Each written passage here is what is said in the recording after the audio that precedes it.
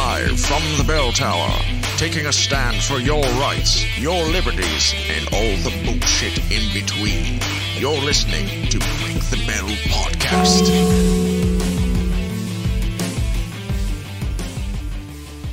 Welcome, ladies and gentlemen, and everything in between, to the Break the Bell Podcast. Hello, beautiful bell breakers. Had a little delay there. I was like, Yeah, I was. did I throw you off with everything a little in bit. between? Yes, I was like, Huh. yeah. I mean, it's 2021. We got to include You're everybody right. in You're between. right. so- You're right. I need to be more on my game. Yeah. I apologize for that. You're not woke enough, Bill. I You're guess just not quite I'm woke not. enough. I really am not. We are live, and we are back and refreshed. Bill, you got a nice beer. I do. You showed up without a beverage in hand, and I Yes. was very concerned for you. I was like, I Yes. got 1 minute to launch. I'm going to get you a beverage. And I appreciate that greatly. Yeah. So you're good, right? I'm good now. All I'm right. good. I'm good. Nice ice cold beverage. and Yes. I got my beverage, and we're all set. We're ready to to go. rock. This week we have a special show for you, a special guest on. It's kind of a follow up to last week's. My music cut out earlier than expected. It threw me off. It's a follow up to last week's episode where we talked about Afghanistan, the history of the Taliban, the history of the 20-year. Do you call it a war? Yeah. I mean, there wasn't technically a war declaration, a police action, police action probably. intervention. Yeah. Can we? Intervention. Yeah, is that like the nice way of putting it? Yeah, I think so. The 20-year intervention in Yeah. Afghanistan. So like I said, we talked about all that stuff, and we talked about everything that's going on currently as of last week, which it's still a shit show there with them trying to evacuate people. They have their own border crises, probably with all the Several- I was borders. going to say there's several there. We've got refugees coming here to the United States, and they're Yeah. trying to figure out what the hell to do with them. Yeah. So all that's going on. We decided to follow up. We typically don't do the same kind of Yeah. topic both 2 weeks in a row, but we have a special guest on who is a veteran, he served 2 times in Afghanistan, 2 tours in Afghanistan, a former Marine Corps sergeant. His name is Andrew Sickling. He reached out to us, and he had gone to several interviews from news stations to give his story of his opinion of what's going on and the things that he experienced there. And he feels that they didn't really do him justice, and they kind of cut out all of the hot takes that he had about the situation, and they just kind of flowered over it. Yeah. So he reached out to us and said, hey, can we talk about this in long format? And I'm like, hell yeah, you can. Yeah. This we're is all an about outlet. The hot takes. Yeah, this is an outlet for you to express your voice, Yeah. for people to hear your voice. I mean, that was the whole point of the show was Mhm. we want people's voice to be heard. That's our whole mantra is never stop talking. So if somebody wants to come on and use our platform for their voice and at the same time talk about the shit we're talking about. So Right. it really worked out for us. So we're going to have him on in just a couple minutes here, and we're just going to pick his brain, maybe hear some of his experiences over there, a firsthand account, because neither of us have firsthand account. We can No. run our mouths all we want Right. about it, but we don't have firsthand account of like the relationship with the Afghan people, the shit with the Taliban over there. Andrew can give us that account, and then he'll also give us his opinion of all this stuff that's going on. And I said yesterday in the weekend wrap-up that I don't really know his opinion. I didn't sit down and have a conversation on social media asking him, what are your thoughts on this? I wanted to, in real time, ask him what his thoughts are on this. Yeah, right. So he might completely clash with the stuff we think. You are dinging like crazy over there. What's I going know. on? Well, I just got your message where you were asking where I was at. Oh, that was like 10 minutes ago. It was. So, in just a couple minutes, we're going to get Andrew on. Before we do, obviously, we have to mention our coffee fix of freedom. Yes. Because how else would we be able to sit here and run our mouths and be the platform for other people who want their voices heard and have our cell phones ding uncontrollably all across the Yes. platforms without somebody completely censoring us? We're not completely censored yet. No. I mean, they're trying. They're trying, yeah. They kicked us off of one The Facebook forum yeah. already. But we still have the freedom because of people that support freedom, like Run Your Mouth Coffee. And Absolutely. we also have the freedom to drink delicious coffee, Yes. which I want to be here today, sitting before you talking, He literally would not. if be. it weren't for coffee. Yes. It's you know me without coffee. Oh, yes. Yeah, it's like, dude, just don't talk until I've had my coffee. We got a nice Keurig at the office, and it's only used. I think the only one who uses Yeah, it. I believe you are the only one that uses it. First thing I do, I just like bypass you and the office manager, walk right in, hit the button. Oh my God, Bill! I'm taking care of it. Good God, All we're right. not professionals here. We don't claim to be. We don't have to be There we go. because we're free because of Run Your Mouth Coffee. Absolutely. I don't know. And speaking of, Speaking of coffee, yes, when you drink Run Your Mouth coffee, it's like getting a ding in your mouth. like a ding in your mouth. All right, we'll go with that. Go to rymcoffee.com. Tell them we sent you by using the promo code Break the Bell, all one word. I need to get through this before Bill completely ruins this ad with his dings. I've turned my dings down. Turn your dings down on your phone. Turn your Yes. dings up in your mouth with Yes. Run Your Mouth Coffee. rymcoffee.com. Taste the dings. Taste the dings. Don't hear the dings, taste them.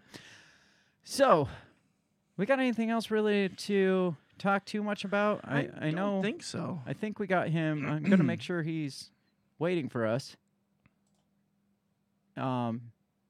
Yeah, we're live, so we can screw up and have like these really uncomfortable pauses all we want. We're going to get right into the intro, and then, like I said, when we come back, we are going to have this discussion with former USMC Sergeant Andrew Sickling, two-time Afghanistan veteran. I'm excited. Are you excited? Me too. Yeah, me too. Me too. I mean, this is a different style of interview for Yeah. us. It's not like another podcaster or some social media influencer. This is Right. like somebody that's actually been in the shit. right. So, Somebody's on the ground. yeah. Yep. So I'm excited. We're going to get right into that. And when we come back, we will have Andrew on the line with us, and we'll get this conversation going. Let's get Perfect. into this intro, Bill. Let's do it. What did you say? You talking to me? What the heck are you talking about? What did you say? What did you say? What did you say? Are you talking to me? Are you talking to me? Are you talking to me? What are you talking about? What are you talking about? What are you saying? What did you say? Are you talking to me? Well, maybe he was talking to me. What'd you say?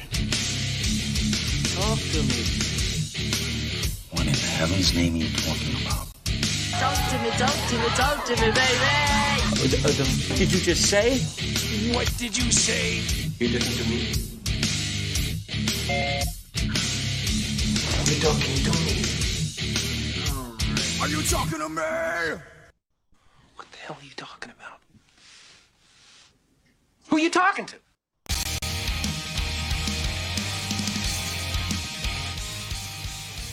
All right, and we are back, and we have, like I said, like I prefaced at the beginning, we have former USMC Sergeant Andrew Sickling, two-time Afghanistan veteran. Let me get his face pulled up here. Let me get my stuff all sorted out. Andrew, how's it going? Can you hear me? I can hear you. Can you hear me? I can hear you loud and clear. Hi, Andrew. Awesome. This is Bill. Hello. How are you? I got a co-host here that you can't see because we don't like to show his face to our guests because Yes. we don't want to scare him away immediately. So he is here. I saw his face on the pre-live. All right. Okay. All right. So you're not With scared all off of yet his dings. with all his dings. Yes. Oh yeah, you had sent me a comment that said, "Get a ding in your mouth." That's what we should. Why didn't you think of that, Bill? I don't know. That's way better. Run your mouth coffee. Get a ding in your mouth. Andrew, like we said in the beginning, you are a former sergeant of the United States Marine Corps, two-time Afghanistan veteran, and you had reached out to us, or to me, a few days ago saying that you had went on a couple broadcasts, like mainstream news broadcasts, to give your story, and they just weren't giving the full story. They weren't giving your hot takes on the issue. They were, from what I gathered from what you were saying, they just kind of sugar-coated the conversation, and you wanted to actually get the full story out there, so that's why you reached out to us. Yeah. So in the defense of the journalists, there was one who interviewed that I feel like she did the best she could with the time allotted that she had. Hers was very more of the just general information angle. But then there was another interview that I did who wanted to focus more on the mental health side of it all. And it's just like, okay, that's not necessarily a bad angle, but that's not the real angle. Right. And also, if you're going to have me on to talk about my opinions, why don't you air my opinions in the way of, you know, things that the president actively said, and then I refute them, and not just because it needs to be this, you know, bipartisan issue. It's just, they are just what they are. Yeah, and then I did a third one, and it was what it was. Right. And I'm sure it was just like a filler piece or something that they had, like 5 minutes to throw out there and to get. Actually, it was the top story for 2 of them. Oh shit! Really? And they still cut out everything, all the important stuff, I guess. Well, you know, I get it. You know, I'm not the only person that's existing in the local area. Mm-hmm. So there's always stories. Also, preface this: my fiance and I are moving into this house right now, so that's why I'm super amateur with no headphones, like bad lighting and all of that. Oh no, you're good. I had my dings going, so you're good. Yeah, you can see how our level of professionalism here. So you watched the intro, so you know we're not that professional, but we don't claim to be. We don't claim to be not rough around the edges. So I mean, we're just grateful to have you on, and like I said, get a firsthand perspective of what's going on. So I want to first, before we really dig into like all maybe the politics of it or whatever, just start out. I want to hear some of your experience there and your experience in country there, as much or as little as you want to share. Like I said, you are a former sergeant of the Marines. What was your MOS, or for people who don't know what that means, what was your job in the Marines? I was an artillery cannoneer, but I never did that in country. Okay. So you got trained, they spent probably $1 million training you to do something that you never did. Yeah, basically. Well, there was that one time on the MEU, but and for those, the Marine Expeditionary Unit, so the floats that we do, but that was only done in United Arab Emirates. So, I mean, like, that was cool, but, you know, whatever. So, I kind of have to talk about the 2 deployments very separately. Right. Same theater, but just 2 very different experiences. The first one was in 2009. So this was before the 30,000 troop surge. In fact, on our way back, that's when Obama announced it. Mm-hmm. So we were rocking and rolling and ground pounding as a 120-man company. And this, what you said, 2010? 2009. 2009? Okay, that's the year I went in. So I went in during the Obama surge, and I still never went to Afghanistan. So for those who are familiar with Camp Leatherneck, so like that was the big Marine base in Helmand Province, that might have been the size of like 2 or 3 football fields. Mm-hmm. And then by the time we left, it was a small city. Yeah. Yeah. Oh, wow. So we were very much, you know, the first ones there. Mm-hmm. That deployment was working a lot with the British Royal Air Force, securing the area. We were, you know, we were an artillery unit, not doing artillery with our own battle space. Like, we owned a battle space. Right. So for those who don't know that, like, that's very unheard of and very rare. So that's how, you know, commanding officers get bronze and silver stars and all of that. Oh, sure. So with that, it was, you know, as to be expected, IEDs, firefights, things like that. National Geographic actually tagged along with us for a little while, and there's a documentary called Camp Leatherneck. Really? Yeah, so you get to see yours truly at 19 years old singing Bohemian Rhapsody with his friends for National Geographic. I mean, not too many people can say they had that experience. I mean, people. Who was it? I can't remember the president that said a lot of people go their whole lives trying to find themselves, and the Marines don't have that problem. Well, you got to sing Bohemian Rhapsody for National Geographic, so you don't have to go and look for anything else in life. You have made it in life. I did, especially because the year prior, when I graduated high school, I was voted to most likely to be seen in a movie. Oh, there you go. I mean, not too far off. You did it. You made it. I made it. So you I'm went. a big kid now. So you said 19. So I'm assuming you went in right out of high school. Oh yeah.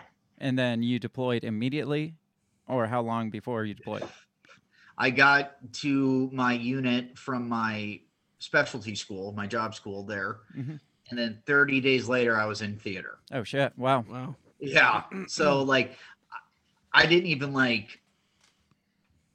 They didn't even issue me linen for the barracks. Like, I was in a sleeping bag for an entire month. Like, you don't need this shit. Yeah. You're not even gonna be using it here in a month, so you might as well get used to the sleeping bag. Yeah, like I didn't have anything. Like my roommate and I, we weren't issued bedding or anything. It was just use your sleeping bags until we deploy and then figure it out there.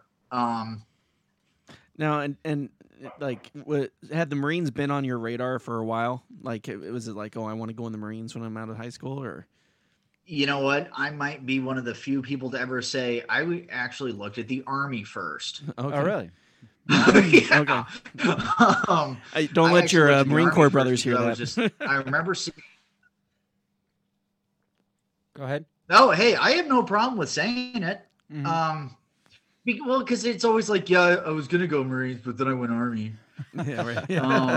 I went the other way. And it was interesting because I wanted to do the same job, so it wasn't like it would just I wanted to shoot cannons, and so I talked to the Army recruiter, and I was just like, yeah, okay, that's cool, I guess. Right. And then a friend of mine was, we were juniors going into our senior year of high school. He's like, hey, why don't you come talk to my recruiter? So I do all that. And the recruiter goes, so what would you think you want to do as a job? And I said, shoot cannons. I want to shoot cannons. And he, then he started licking his lips, rubbing his hands. Because, they were hurting for that job back then. Well, yeah. And you don't got a lot of people that go in looking for that. It's usually one side, hey, I want to go infantry, which it's usually like, a bunch of people just want to go kick indoors and shit, and then on the other side, people want to go do like the techie stuff, or fly helicopters or some crazy shit like that. You don't hear too many people probably walk into the recruiter's office and say, "Hey, I want to shoot cannons," and they're like, "Oh, we got just the job for you." Yeah, and trust me, can we give you that job? Because nobody wants it voluntarily. Like a friend of mine was originally going to be a parachute rigger, and they forced him to become a cannoneer. It was just and the big joke is most people go into artillery originally wanting to be tankers. And well, we saw how that turned out recently. So there's that, but it's I don't know if we want to call it ironic or it's the big green weenie, but it's like I wanted to shoot cannons and I never got to. It's the one thing, you were the one person that actually wanted to shoot cannons, and they wouldn't let you freaking shoot cannons. Right? Yeah, that's reeks of the Marine Corps. That's them all over. I had a guy. He was probably an ASVAB waiver. He wasn't the smartest tool in the shed, the sharpest tool in the shed, and you don't say. They convinced him that if he went into the Marines, he would be able to race cars in Japan, and that's what he wanted to do. Race cars in Japan, yes. and he had a little Mazda Miata, and he was like probably 6'8", 250 pounds, 6'8", and he like squeezed in this little tiny Miata, and he thought he was a race car driver. And he's like, yeah, my recruiter fucked me because he said I was gonna be able to race cars in Japan. It's like the recruiter didn't fuck you. You fucked yourself because you were smart enough to buy into that shit. Hey, it's a cat. What an idiot. I mean, I shouldn't say that. That's mean. That's true. Here's our special guest, Colt. Yes. Hey, Colt. My tuxedo cat. Welcome, Definitely. everybody, to the Break the Bell podcast. Colt. Yeah, he's a cool cat. And yes, named after the gun. There you go. Because the dog is named Ruger. Oh, Nice. nice. You got to stick with the gun theme. I like it. So the one guy who wanted to shoot cannons in theater never got to. No, I did everything. In fact, like most of the guys that I went to high school with, because like 11 of us out of my graduating class went into the service in some branch. Okay. Okay. There was at least 5 of us going into the Marines. 3 of them were going grunt. Mhm. One was going combat engineer. And then there was me wanting to shoot cannons because I didn't want to be a grunt. I was Right. just like, I mean, yeah, that's cool, but like I want to shoot. If I can shoot a cannon, I'm going to shoot a cannon. Yeah, shit. Right. I mean, who can say that they got to shoot a cannon in their life? Right. Not too many. Not very many. And you know, it's always the big joke of like, you want to know how I'm not lying about my time in service? I brag about being an artilleryman.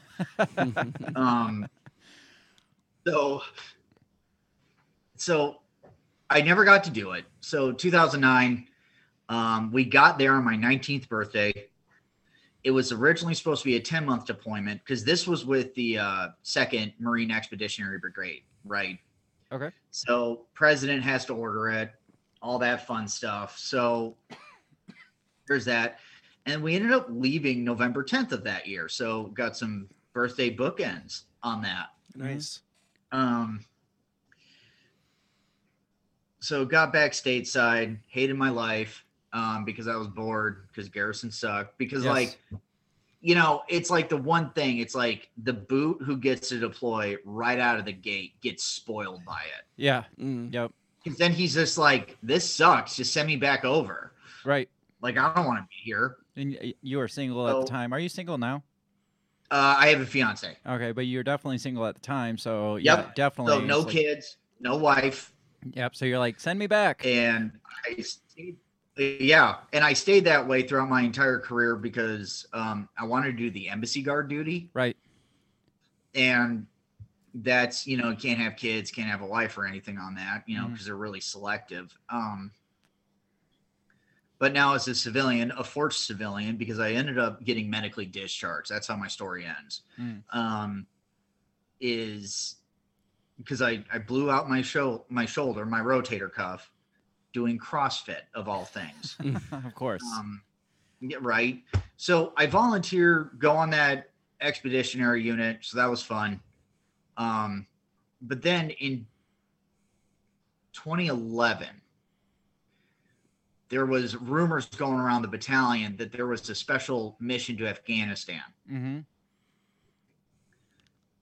And I had this platoon sergeant that thought the world of me, and I don't know why, but he did, and that's all that matters. Yep. Because I went to, because like he would always give me a hard time. It's like, hey, Sickling, when are you re-enlisting? When are you re-enlisting? And I was just like, Afghanistan or bust, Staff Sergeant. I mean, you know, no real thought right now. Yep. He's like, okay, whatever. We'll see about that. So I went up to him and was like, hey, Staff Sergeant, what's this I hear about this deployment coming up? He goes, yeah, it's a thing. Why? I go, I mean, you keep asking me if I want to re-enlist. I mean, that sounds like a great opportunity. Mm-hmm. So I had to re-enlist just to go on this last deployment. Oh yeah. Well, this was the time when they wanted to get guys out. Mm-hmm. You know, so there was a time when if you were EASing at a time, but you were going to deploy past a fiscal year, you could just do what they call extend. So like, let's say you're going to deploy, I'm just going to throw out months here, in April or May, and you weren't going to get back from that deployment till December, you were crossing that fiscal year in October, Sure. so you could extend. Right. Well, by the time that this all happened, they weren't allowing extensions. It was either re-enlist or you're not doing it. Mm-hmm. This was So- this was around the time that they were doing like people could partially retire at like 15 years and stuff like that Yeah. too. Yep. Yep. So yeah, that was when they were really starting to draw back quite a bit from Oh, yeah. your initial deployment, where they're really ramping up and trying to push anybody through.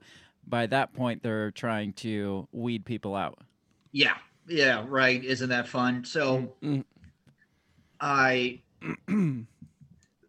decided to re-enlist, which, you know, I was one of those guys who just needed the reason, but I was just like, there ain't much to do anymore. What's the point? You know? Mhm. And I was just like, I'm young. I was like that first term Marine, like balancing act of like trying to figure out what I wanted to do. Sure. So this came up and I was like, let's do it. So for Craig, I know you'll appreciate this. And Bill, right? Bill? Yeah, that's right. I don't know about you, but I ended up doing my re-enlistment ceremony at the enlisted club there at Camp Lejeune. Yes. Um, Doesn't get any more boot than that. hey, you know what? I wanted to drink away my sorrows after the fact. You might as well. So that was a good time. So this mission was a NATO training mission to Afghanistan, right? So I ended up being there was a bunch of teams underneath the umbrella, but I was part of the command team where, as a corporal, I was the security detail leader for a lieutenant colonel. Okay. So, to give it some context, like typically that's like what Army staff sergeants do. Right. So it's like there I was as a corporal doing it. I had a couple of lances underneath me. One was admin and the other one was an armorer. So that was interesting. Holy shit. Hey, but you know what? That admin Marine ended up becoming a Billy badass. Really? Oh yeah, he got MARSOC selected him to be an S1. Oh shit. So He went to I&I duty. He's like a staff sergeant. He might even be a gunny now. Last time I checked, like he did great things.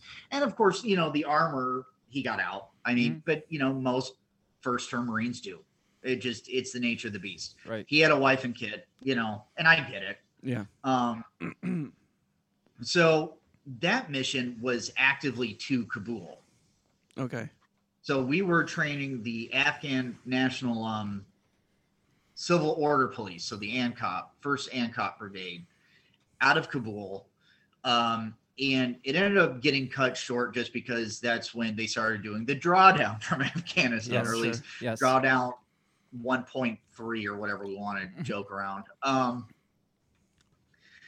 So that only ended up being about 4 months, and which kind of sucked. But like, what gets me is at this point, seeing what's been on the news recently, like at the airport, at Kabul International Airport, it's like, oh shit, I've been there. Right.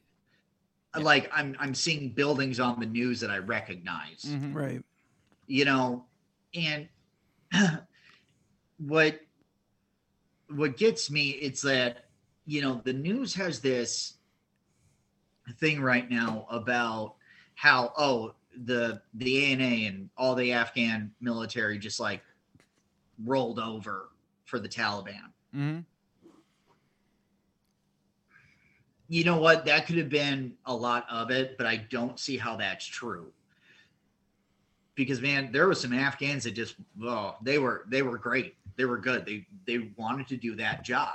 Yeah. And I meant to ask you about that. About while we're talking about your time over there.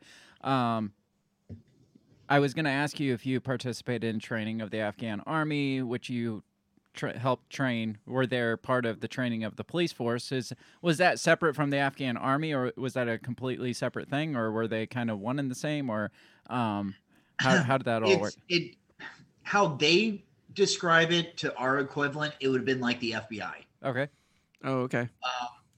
I mean, that's really the way that it was described to us. But yeah, the Civil Order Police and the Afghan Army are two different entities, but like they wear the same uniforms. So it's almost like if you had National Guardsmen being cops. Oh, okay. All right. So if that makes sense. No, yeah. So I guess my question was, and you kind of started into it. My question was, what was your opinion of the capabilities of the Army or the police force there? Because we hear how we're leaving these guys with basically like nothing and no knowledge, or some people said like, and I understand this, when they first went and started training them, that you're training from scratch, and these guys were, I mean, it was like training a bunch of farmers or something to be military members, and it was quite a task. When you were there, what was your opinion of the capabilities of the police force, of the Army? Were they capable of withholding on their own at any point? Did you think, hey, they're going to be able to do this on their own at some point? Let's never forget that these people are the descendants of the fighters who fought off the Russians. Mm-hmm. Right. And that's what really bugs me. It's like the West looks at Afghanistan as such, and the Afghan people as such a primitive cave-dwelling society, and they're not. Yeah, you see it all the time on memes. It's like these goat herder hicks, blah blah blah. It's just like, have you heard of the Mujahideen? There's goat herding hicks, but guess what? America's got them too. All kinds of them. Who doesn't make the good old Bama joke or the Arkansas? It's a thing. So from what I saw, did I see bad individuals? Yeah. Did I see good units? Did I see bad units? Of course, yeah. But to just paint them with just a broad stroke that they weren't ready for or whatever, it's just no. You're just making yourself feel better, and you can't sit here and tell me that that's not coming from White House correspondents. Right. You just you can't sit here and tell me that. Yeah. Because this nation fought off Genghis Khan. They fought off the Brits. They fought off, not in this order. They fought off Alexander the Great. Mm-hmm. They fought off the Russians, and they essentially fought off us. Yes.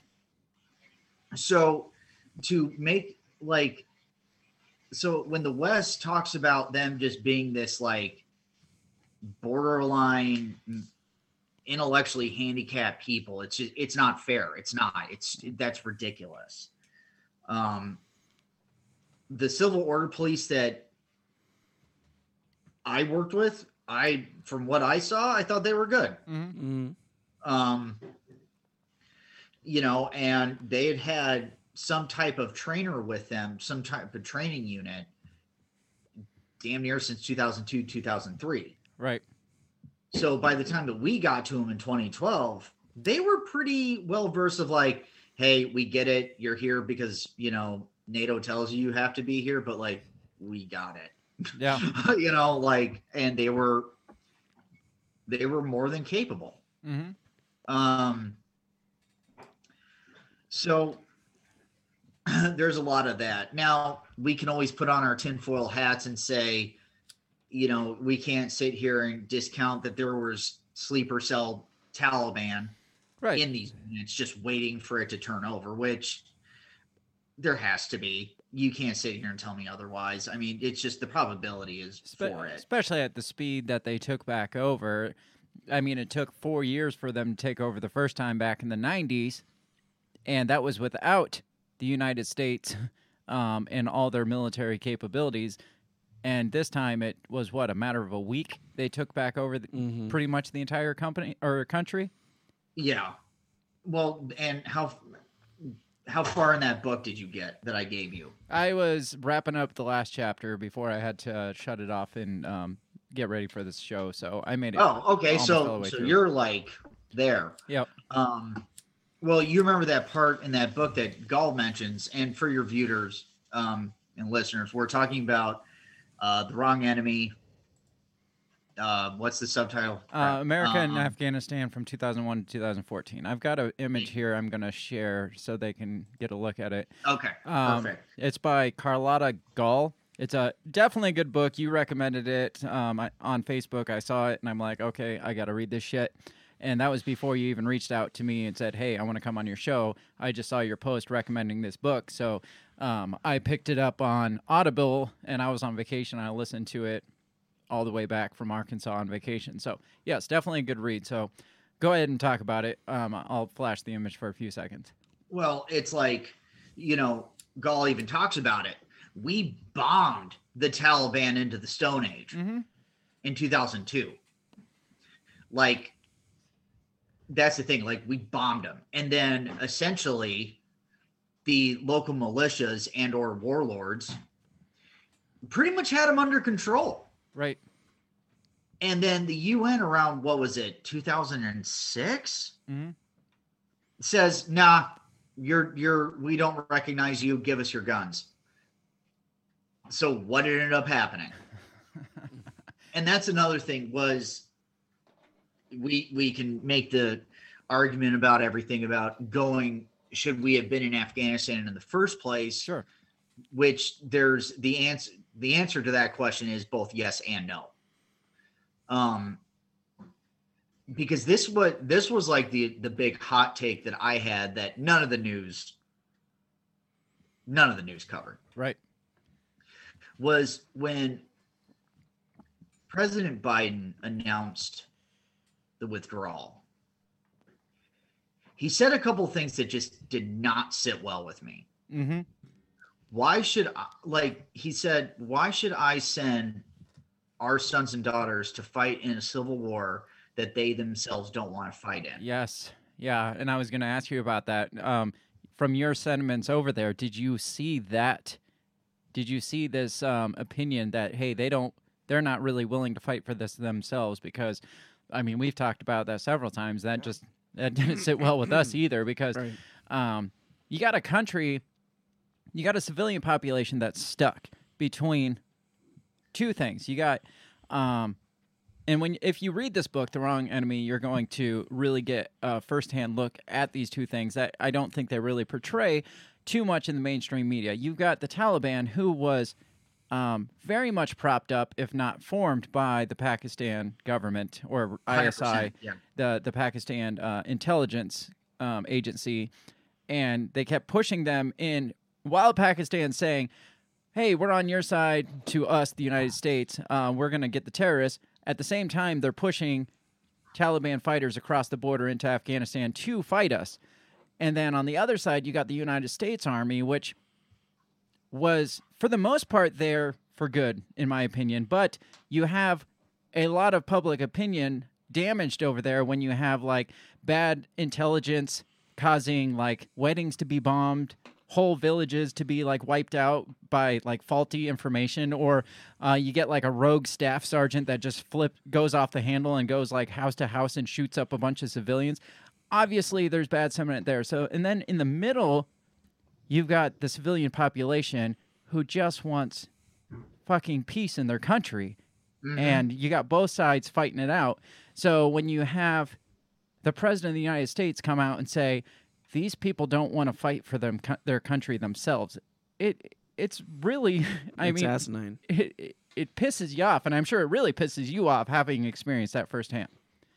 Well, it insults my fucking intelligence. Mm-hmm. Well, that's what they do. That's what they do. They constantly treat us like we're fucking morons, and they're the only ones that know right from wrong. So we got to listen to that. Because once again, it's how does a country that doesn't want to fight successfully fight off Attila the Hun?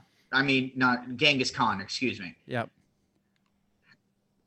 Genghis Khan, who changed the carbon footprint of the planet at the time. Right. He killed like 10% of the population. Mm-hmm. He couldn't win. So you're telling me that they don't want to fight? And trust me, they do. Because they're tired of this. Because in their eyes, and I heard firsthand accounts, because we would do these things called key leader engagements on my first deployment, where one of our people was in the Mujahideen. Mm-hmm. So hearing firsthand accounts of what it was like to fight Russians and shoot down Russian helicopters, man, if that gives you goosebumps. Right. They feel like that time frame never ended. They feel like this is just a continuation of that. In fact, they even a lot of the villagers even thought that we were like Russian allies. Oh, really? Coming back to finish a job. Yeah, it was very bizarre.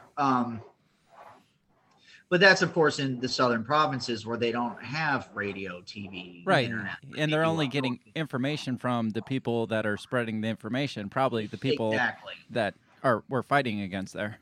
Exactly. So they had all of this. So they have all this, and it's like they themselves don't want to fight. It's like, no, they do. But the thing is that when we're not taking care of the actual problem, like coming from Pakistan or Iran, it's never going to stop. Right. Yeah. I think history shows us very well that that America is very bad at taking care of the serpent head. Yeah. Like I thought of the analogy of like treating a wound. Do you just sit there and like wipe up the blood, or you go straight to the source and like stop the bleeding first and then clean up all the blood? And like we're there cleaning up the blood. I was gonna say that's America's MO. That's what they do. They just wipe up the blood. Yeah, put a Band-Aid on it and hope it stops bleeding, and then you get an infection in that wound, and then it becomes an even bigger problem. Yeah. I guess my question I was gonna get to later, but since we're talking about it now, should we have averted more attention towards Pakistan? Should we have shifted focus towards Pakistan, the actual source of the wound, instead of spending 20 years mopping up the blood on the floor and trying to keep this thing going by mopping up the blood on the floor? So, yeah, that's a great question. Of course, you know, nobody consulted me in any war room, so this is just my opinion that I have my personal opinion, like anecdotal evidence and all of that here.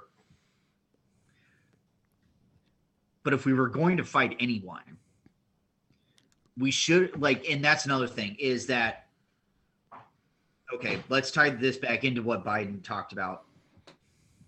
This was never Afghan civil war. They didn't pay us to show up. Right. We brought this to them. This was the West, and America specifically, but the West's war on terror. Yes. Not, hey, they're paying us $3 billion. Let's go fight in this civil war and try to help them win. Yeah. Then I had played a couple clips of Bush and Obama both saying, we didn't ask for this war. It was brought to our doorstep, but we're going to finish it, essentially. And my statement to that was, well, the Afghan people didn't ask for this war either. Right. We brought it to their doorstep after it was brought to our doorstep. So, by the same right, we did the same thing to them. Frankly, what should have been done, from my understanding, is we should have gone into Pakistan and rocked the shit out of them. And we probably should have went into Iran. Yeah. Yeah, because the book doesn't focus much on people coming in from Iran, so I don't know. No, it doesn't. No, the big training grounds, Iran is just because they are symbolic. The symbolism with Iran, it's like they're the big powerhouse of the Middle East. But Pakistan was the problem, which then ties into my second deployment. So that deployment got deployed early because the Pashtun land of Pakistan flooded. So we got deployed early to support the relief effort, the humanitarian aid, which is great. Yay! People are drowning. Let's save them. Right. So we got deployed early, and all they used was our big flight deck boat. So we didn't do anything.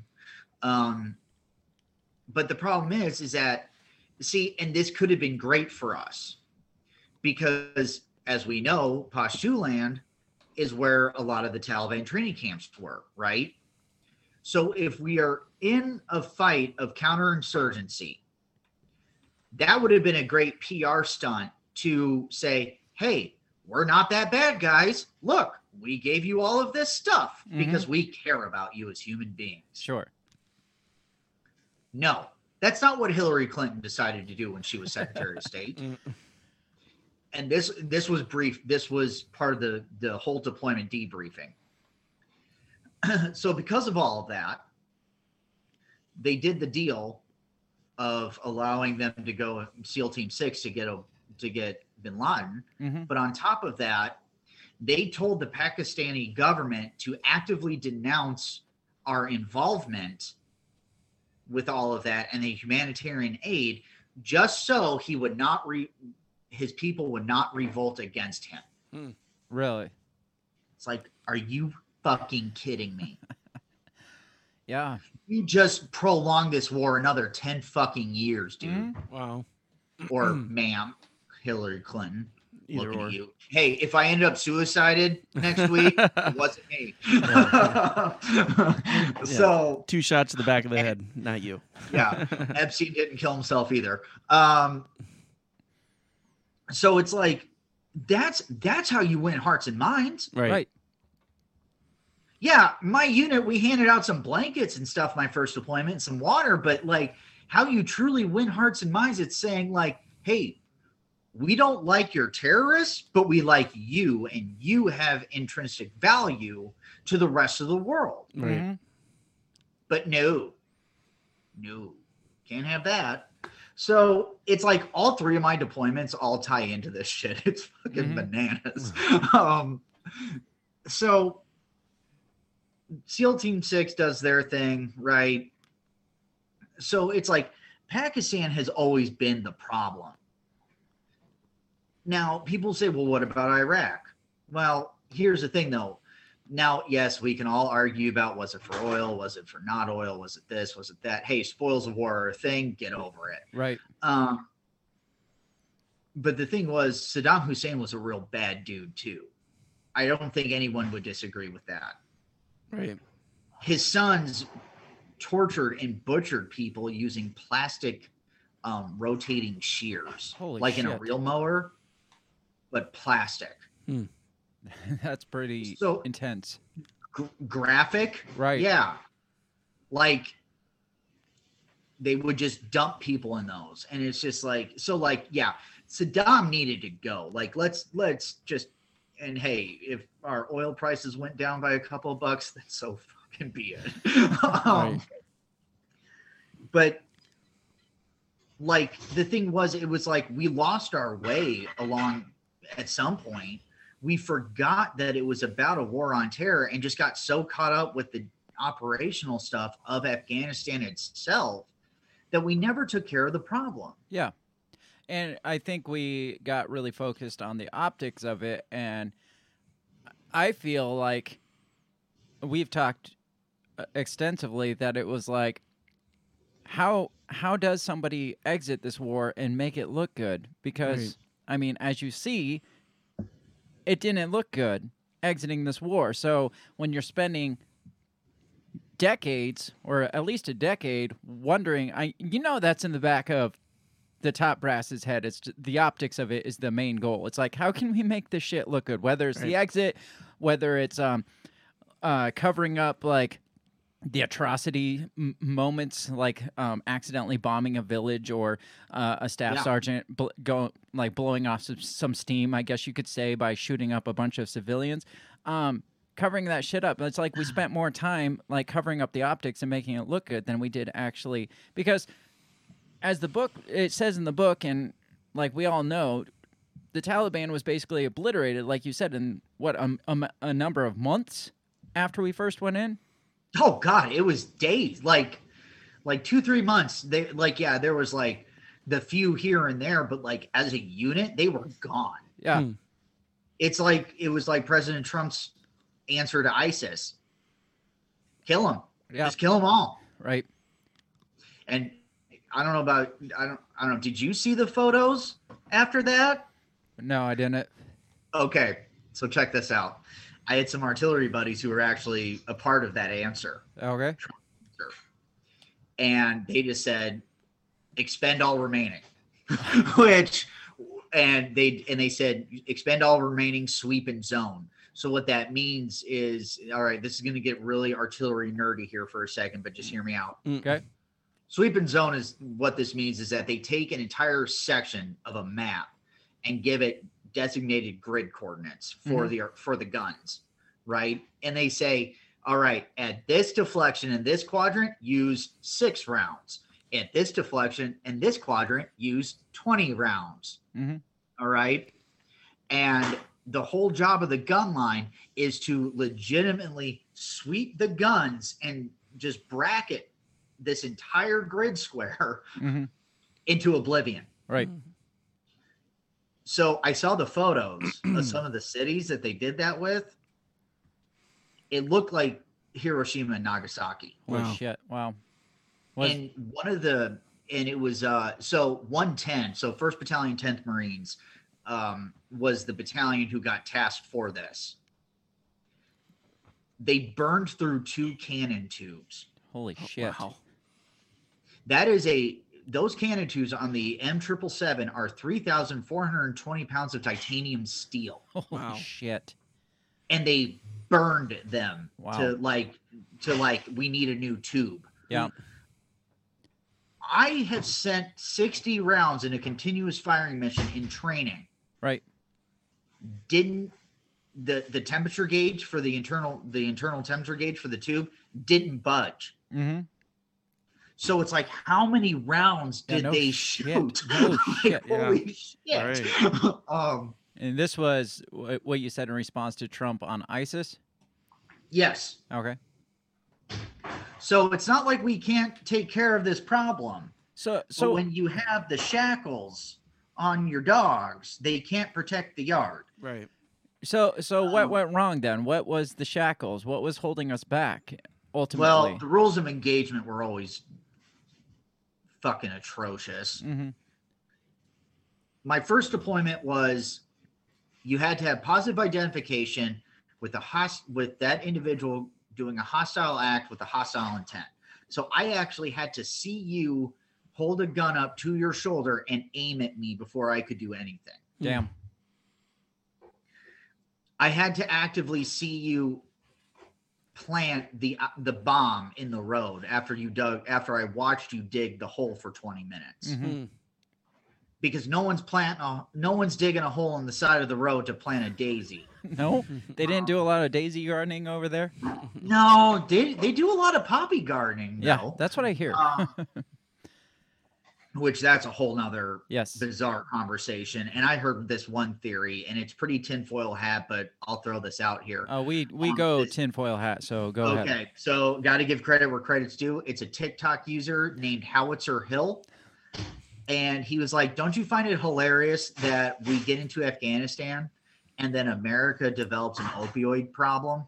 No, we actually went there last week. We did a whole episode about Afghanistan. We kind of broke it down, and then we went tinfoil because my brain tends to go tinfoil hat once in a while, and we had found that like we had spent, I think, what was it, $83 billion on just counter narcotics. Yeah, and alone on counter narcotics, and the amount of opium leaving the country from 2001 to 2018, I think we said, was like 10, 15 times more.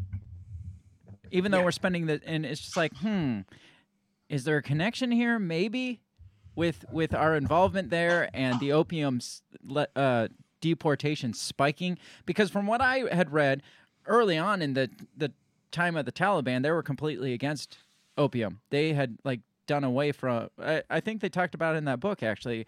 From the start, they kind of banned opium field or the poppy fields and stuff like that because they were against narcotics and the opium pandemic or whatever you want to call it. Yeah. Well, I mean, and but here's the thing: there's always unintended consequences for everything that happens in life. I mean, and I think people saw an opportunity and they took it. Yeah. To make money. Oh, yeah. And I'm not saying that I agree with it or disagree with it, but it just is what it is. It happened. Well, we all know the CIA funds himself with opium, so Yeah, so I mean, we can sit here and blast 3-letter agencies all night, Sure. but you know that kind of defeats the purpose of what we're talking about. Mhm. Maybe it does. I don't know. Either way, so back to this. I will say this though: I'm not surprised that Biden is the president who did this. Yeah. I'm not, and I'm not going to sit here and fan the flames of that there's other people running the country because he's is unfortunately falling on demented time limits. Mhm. But he lost his son in the global war on terror. Yes. Well, one of them. Yeah. He lost the other one to the unintended consequences of the global war on terror. Yes. So I'm not surprised he's the one to do it because it's like, you know what? I'm president now. We've been at this for 20 years and it still ain't over. I'm done. Mhm. I'm done. Yeah. And here's the thing. I can agree. I can sympathize with that. I really can. Sure. I mean, don't agree with it. Somebody had to pull the trigger on it. Somebody was going to do it. Yeah. But then there's other arguments that his other justifications are here, and it's like he was just like, we don't need to be there anymore. Right. Like I was like, okay, dude, but we still have bases in Japan and Germany. Mm-hmm.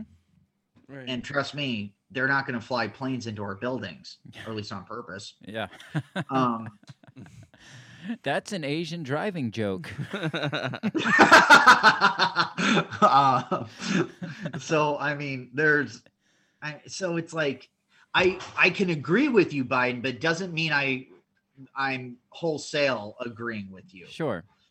Now, if he just straight up said this just costs the price of this is just too damn high, right? We're like, okay, dude, whatever. I mean, at least I can kind of see that one, right? Right. And if that was kind of my thought on it. It's just like, well, kind of another conspiracy I guess we talked about was there's not enough support at home to justify putting that shit in the budget anymore. So we can't really afford it. So maybe you pull us back enough to where the Taliban comes and does what they did, maybe not as fast as they did because I think we kind of overlooked that, but they come back a little bit and then we can be like, hey, look what's going on now. Do you think we can justify putting the funding back in the budget for the Afghanistan war and all this war machine, big money that gets spent on war? And then I don't see it. I don't see it, and this is why. Bill didn't see it either. I mean, that was my theory, and Bill's like, no, I don't see it. So go ahead. No, it's not a terrible theory because that's essentially what had happened before, especially in Iraq. Mm-hmm. So it's not like you're completely off base here, but it's just like with our still living examples of North Korea and Vietnam.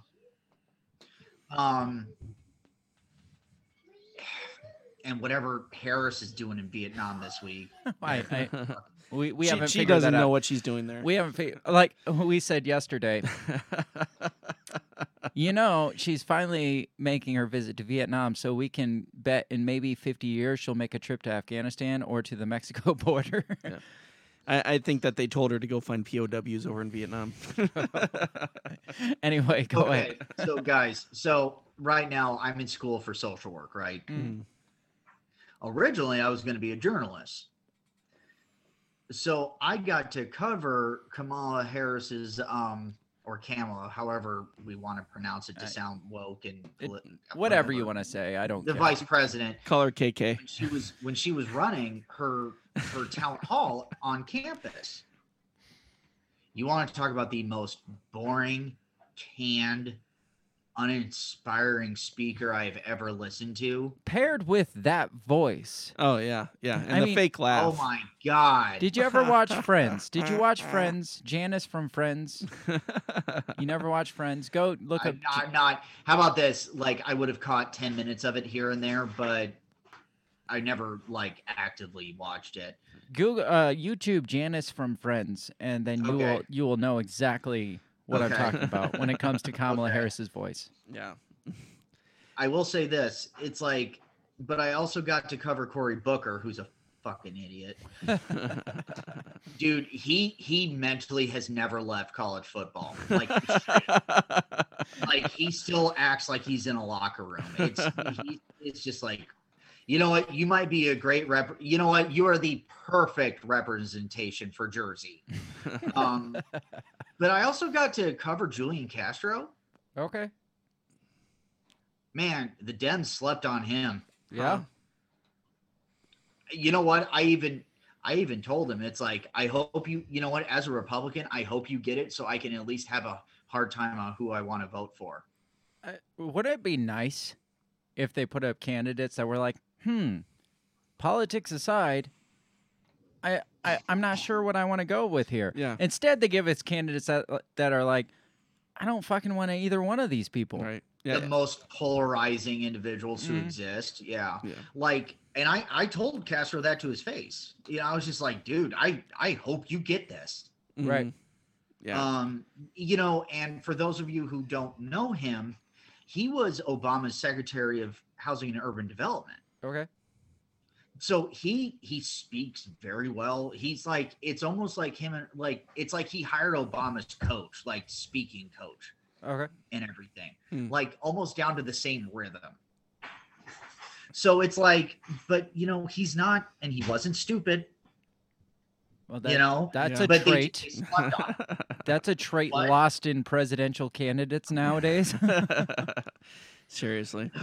It's like, have you ever seen the show West Wing?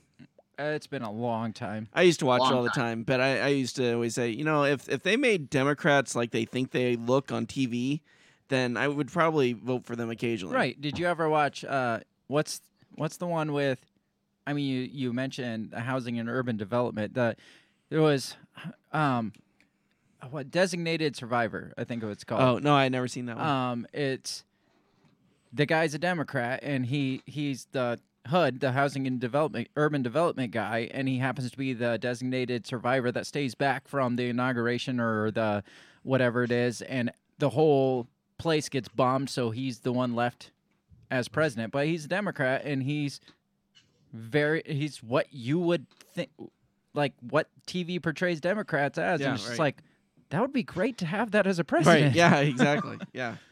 And it's like all I wanted to do was like try to fix Section 8 housing. It's like, I didn't ask for this shit. I just want to fix the housing problem. Yeah, exactly. Right. So there's things like, so back to the task at hand. So it's like, Yes. I'm not surprised Biden was the president who did this. It just did not go well. Yeah. Right. And it seems like he's digging his heels into his reasonings. And it's like, bro, just let him go. Yeah. Yeah. Yeah. Fuck. You know what? American support would probably, he'd go, look, my son died over there. Fuck this. I'm done. Yeah.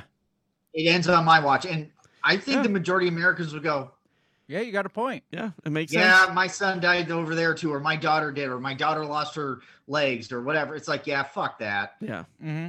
I think that would resonate with the American people a lot more than just, man, I don't like this they're not anymore. gonna fight. Neither will we. Yeah, it's like the typical old guy syndrome. Exactly. Yeah.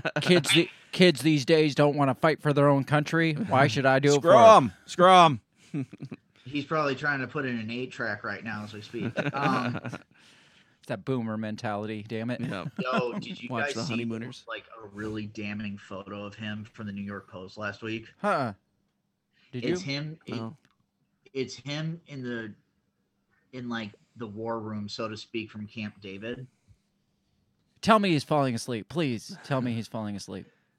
Everyone on the TV is just like talking to each other because it's like a Zoom meeting, of course.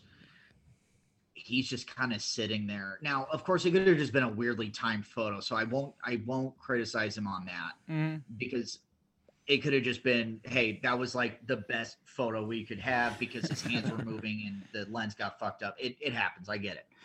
But like none of the times are correct on the clock for daylight savings times. Really? Huh. That's weird. Daylight savings time, excuse me.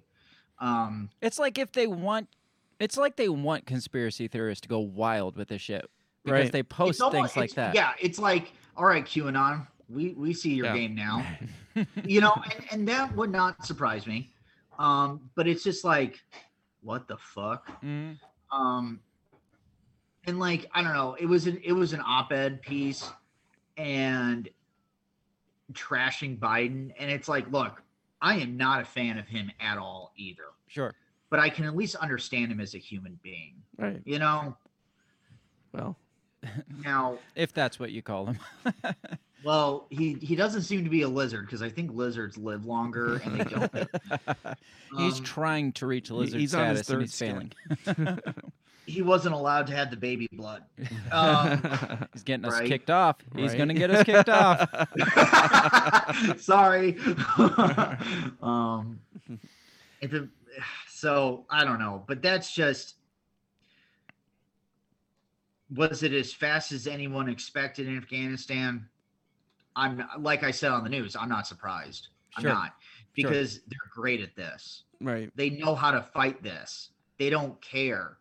For them, 4 generations later means nothing to them. Right. With Their, us- their game is the long game. That's Oh, I mean, yeah. that's how they've won every war that they've won. The long game. Yeah. Because they just know, and they know Yeah. how this works, and all they had to do was wait. Yeah. And, So- and they were like, they're gonna get tired of this. So Andrew, in your opinion, I mean, did the Afghani people, did they seem glad that the Americans were there, or do you think that they just wanted us out of the way, like we were just kind of taking up space? That's a good question. My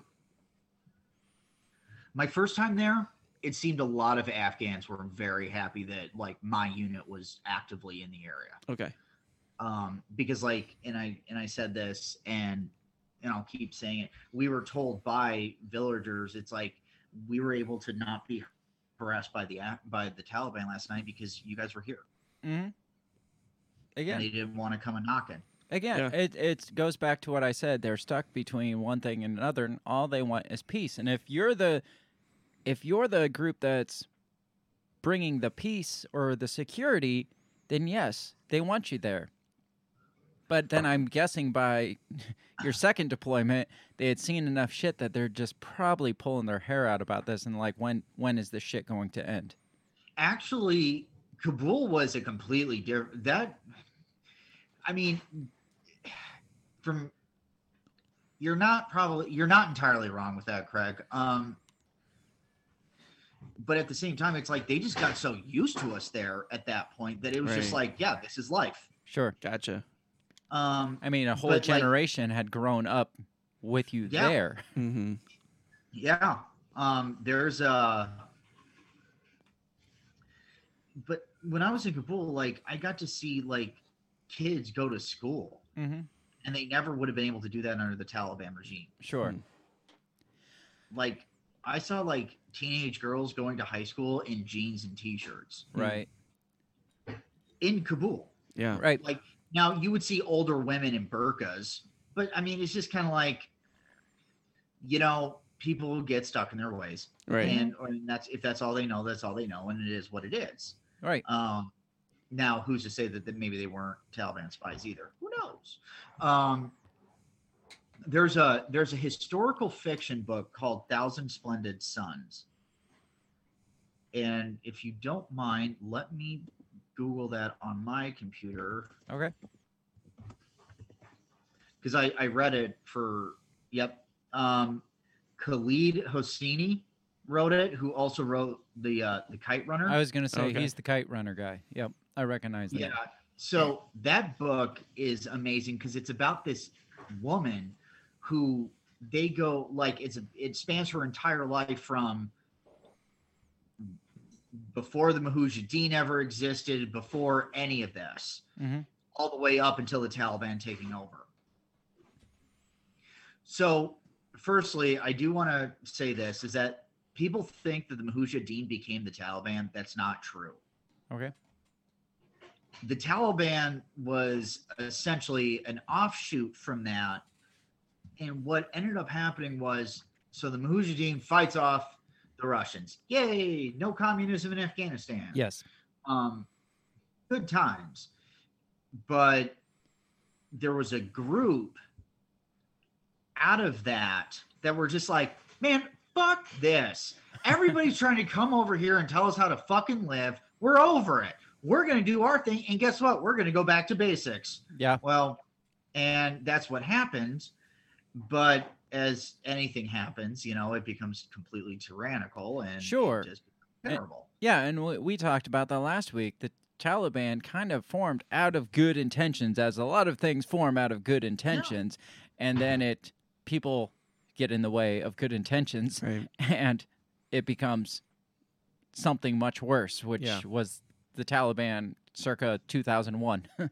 So you go from 1994 when they're like, oh, there's a lot of corruption here, a lot of women getting raped. We don't like this anymore. Let's go back to the basics, like you said. Let's bring some order to this country. I mean, that sounds all well-intended. But then circa 2001, you have the Taliban as we know it now. Yeah. So, and it's just so fucking frustrating. Mm-hmm. Because it's just like, guys, I get it, but you're going about it the wrong way. Sure. Good initiative, bad judgment. Sure. Right. Well, and like, here's something. The Taliban had an embassy in America in really? 2001. Really? I didn't know that. Yeah. I did not know And that the either. day on September 11th, they were like, get the fuck out. Mhm. I can't imagine why. Yeah, right. But so that's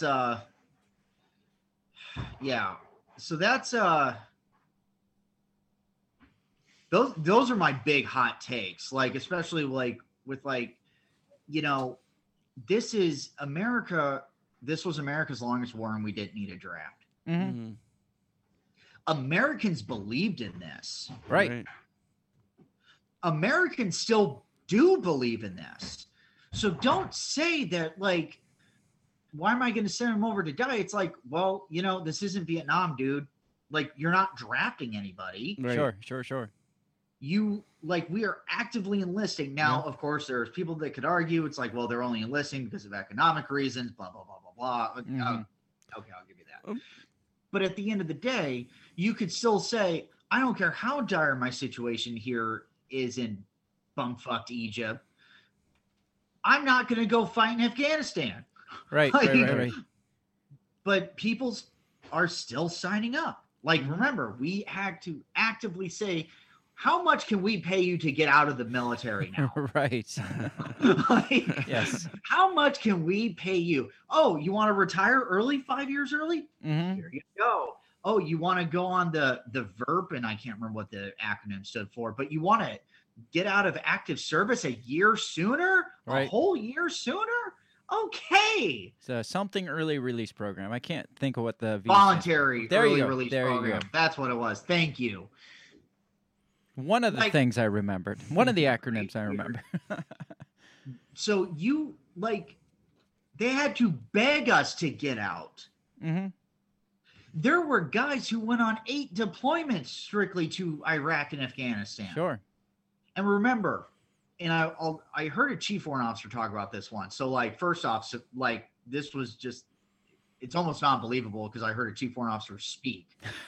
Not only did I see him in the flesh, I heard him speak. Holy shit. I've seen the unicorn. By the way, I only saw one chief warrant officer 5 my entire enlistment. I never saw a single one. I think the Dude, highest I it saw was was- a 3. It was the weirdest shit ever. I mean, So there I was at the French Creek PX there on Camp Lejeune. And I start seeing this guy walking up to the doors, and I see Marines like almost literally dive bombing out of his way. He has hair as white as fucking snow. So I'm like, what the hell is this? And he comes in, and there I see it. The Chief Warrant Officer 5 insignia. I'm like, you literally saw a unicorn. I saw the unicorn. Well, I saw the one unicorn. We're digressing, which is fine. It's interesting, people's reactions to chief warrant officers in general, because you see the shiny shit on a collar and you instantly can recognize what it is. But it's really hard to tell what chief warrant officer insignia is, and it's kind of shiny and kind of red and kind of not shiny, and it's just like, do we salute? Do we not salute? And people just like shit their pants when they see a chief warrant officer, and they're former enlisted, and most of the chief warrant officers I ran into would get out of their car and take their cover off and walk inside because they didn't want to have to salute everybody back. They're just they're not the typical officers that like the butter bars that want to salute everybody and like want all that attention. Rotator cuff saluting all day. Yes, the chief warrant officers are just like, just stop fucking saluting and go away. So shut the fuck up. I want to buy my smokes. So this one was talking about, he's just like, my dad's generation, his dad was a Vietnam vet. It was a big deal if you did 2 deployments and almost unheard of if you did 3. Sure. And you got these kids doing 8? Yeah, no shit. Voluntarily, most of them. Right. Shit, I did all 3 of mine in 4 years. Wow. Volunteered for all 3 of them. Mm-hmm. Yep. Well, Andrew, we are due for a break, but we still got some time afterwards. I got a list of questions that I haven't even made it to, and I know perfect. Bill has some questions. Mm-hmm. If you don't mind, we're gonna take like maybe 4 or 5 minutes to take a break and refresh our drinks and stuff, and then we'll come back and keep going with this. So just hang tight for a little bit, and then I'll get you right back in here in just a second. Perfect. All right, we're gonna take a break.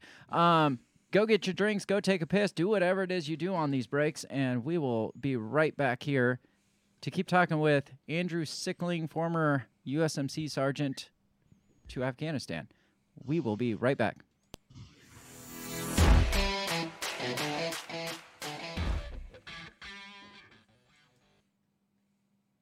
Have you ever thought that maybe voting, maybe all this politics constantly surrounding you is not the way to achieve freedom in your life?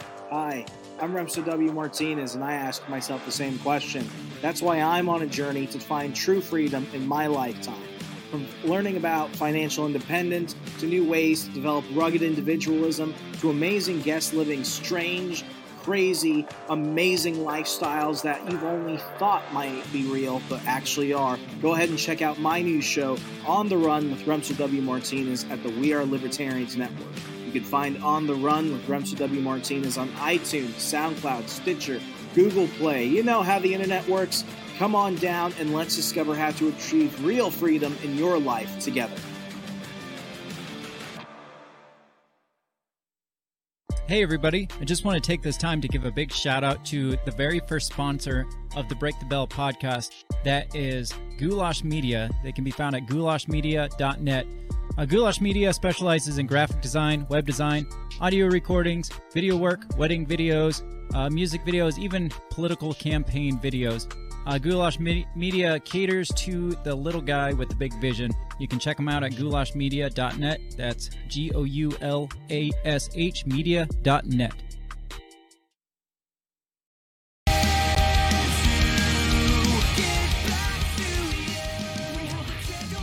All right, everybody, we are back, and once again, we are joined with Andrew Sickling, former USMC Sergeant. 2 tours to Afghanistan, plus a 3rd tour with intervention somehow connected to Afghanistan. So pretty much 3 tours to Afghanistan in some way had in reference to Afghanistan. So he knows what he's talking about. He knows this shit. We can sit here and talk about it for hours as we did last week, but it's nice to get somebody that actually knows what's going on over there and has kind of firsthand experience with that. So definitely. I'm going to kill the music, and I'm going to get Andrew back in here and pull his video up, and we'll continue on with this conversation. Hang on, let me find my button. Andrew, you are still there. There he is. You didn't bail on us. I did not. Right.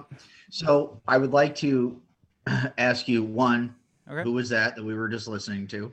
They're actually friends of mine. They are called By the Wayside. At the Wayside. There you go. I have brain farts a lot. They're based out of Rockford, Illinois. They're a band called At the Wayside. I lived in Rockford in the Rockford area for about a year when I first got out of the Marines, and so I got connected with some of these guys, and they reached out to me, and they're like, "Hey, we're putting out an album," and I was like, "Well, shit, come on our show and promote it." And he's like, "Seriously?" I'm like, "Yes, absolutely." So, Yeah, just you can find them on Spotify anywhere. It's good. Like early 2000s punk pop that doesn't really exist these days. Yeah. No, it doesn't. My only experience with Rockford was driving all the way up there from Monmouth, Illinois, so a good 3.5, 4 hour drive to see MXPX. Oh shit! What year was this? Fuck. Like 2006. Okay, about maybe 2004. I saw MXPX in Des Moines with Reliant K, and man, that was the most badass show, like punk pop show I think I've ever been to. I saw them with Reliant K at Cornerstone that same year in 2006. Yes. So, man, Cornerstone brings back memories. Holy so many memories. You just touched a piece of my heart. I would also like to talk about this too, and I want to preface this. Maybe I don't need to, but whatever. Is I did not ask to go talk to local media. Mm-hmm. They actually got in contact with me, and how that happened was they got in touch with this nonprofit in the area, who then got in touch with the veterans coordinator at St. Ambrose, who then got in contact with me. So they were actively but I seeking did ask for to you. come on here. Yes, I will say that. Yes, and like we said in the intro or in the pre-show, we like being a platform for people to come out and speak their mind. So when you reached out, I'm like, fuck yeah, come on our show and speak your mind. I didn't want to be that guy to be like, I want my 15 minutes of fame. No, I didn't see it as that at all. If you've ever seen our show, there are no 15 minutes. Yes. So I guess to start out this second part here, I just want to start with August 15th. We wake up, and I just got back from vacation. I disconnected for like 4 or 5 days. Went to like the Ozark Mountains in Arkansas. I mean, typically we send each other articles like all through the day, all through the week, and he didn't even know Andrew Cuomo had like resigned. Yeah, that's how disconnected I was. Had no cell reception. It was amazing. I was in this park in the Ozark Mountains in Arkansas that was considered a dark sky park, like a internationally certified dark sky park. So there's like no lights. You can see like literally. Oh, that's cool. Yeah, it was fucking awesome. And then that's how 29 Palms is. Yeah, I was there. I was there for a year and a half. So I get. Was that? I'm sorry. Yeah, I got stationed. I was stationed there too. After I reenlisted, that's where they sent me. I got stationed permanent personnel for the schoolhouse, the comm schoolhouse, after I went through comm school. That's how shitty my life was. So I went through comm school for a little over a year, and then they're like, hey, we like you so much, we're going to keep you here permanent personnel. It sucked. So I get back from this amazing disconnect, and August 15th hits, and I wake up and I look, and Kabul has fallen, and President Ashraf Ghani has left the country. And I had to double take and think that maybe this is like a parody or like a Babylon Bee type ad, article. I'm like, no, it hasn't gone that far. And then I was like, oh shit, Kabul has fallen. Mm-hmm. And so I guess my question is, what was your initial reaction?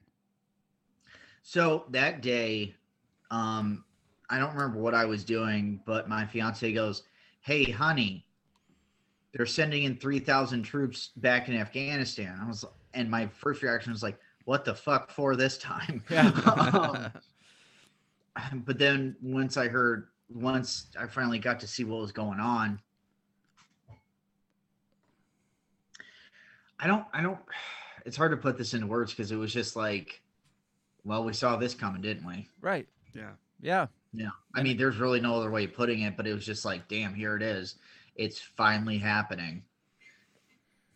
So, I guess I wanted to ask you, when you're talking about your time over there, at any time while you were over there, either deployment, did you think that this will end successfully? Because you say we saw this coming, but at any point while you were there, did you think, we're doing such a bang-up job here, the Afghan army or the police force is doing such a good job here, this will end successfully, that we will leave and they will take over and things will remain as it is, or has it always been we saw this coming? We saw this coming. Yeah. Okay. Which pains me to say this. I know we did great things for individuals and communities, but as a country as a whole, we saw this coming. Mm-hmm. And to anyone to sit here and to say otherwise is either lying to you or incredibly naive.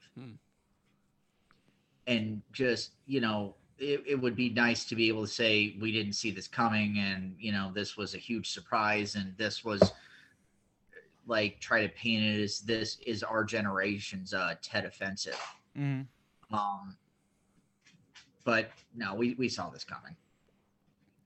And I'm sure that's depressing to say that. And did you have that realization there, or were you positive enough there that you're like, well, maybe, just maybe, or was it just always? We knew that our time was being wasted. Mm-hmm. So what do you think that? Because you threw out the idea in the first, like early on in the first half of the show, should we have gone there? Yes and no.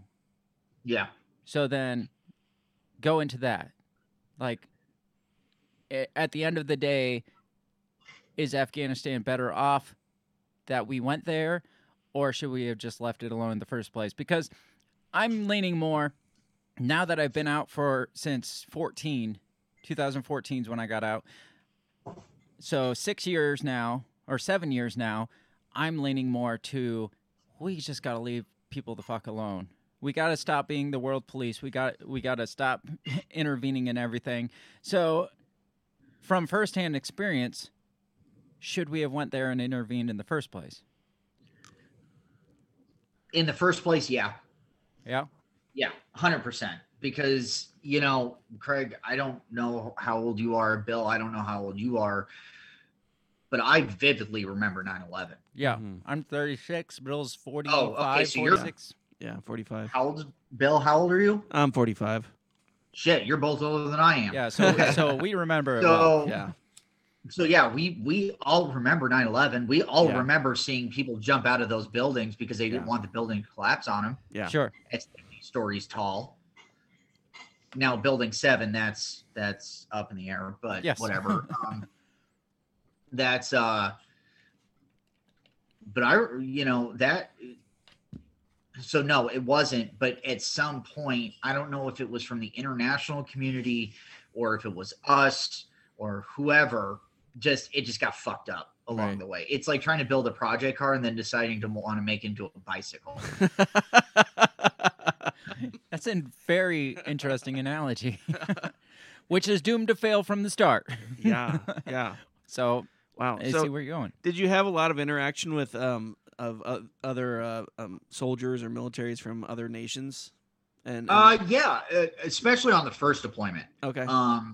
We worked with the Estonians, the Danes, the Royal Air Force, the British Royal Air Force. Sorry. I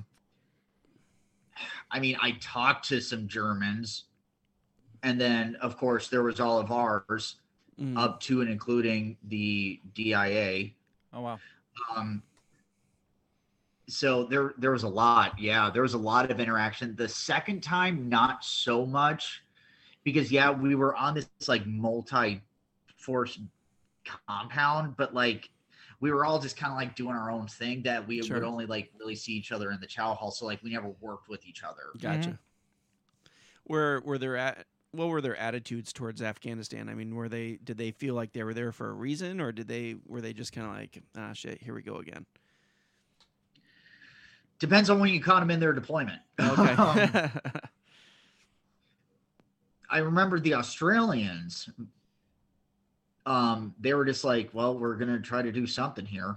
The Brits that I always worked with were always, shoot first, never ask questions. So it was just kind of like, it just kind of depends on when and where. So some were like, yeah, hell yeah, we're doing good things, especially in 2009 was just like, yo, we're going in here. We're coming after you. 2012 was very different. It was a lot more low key. Okay. So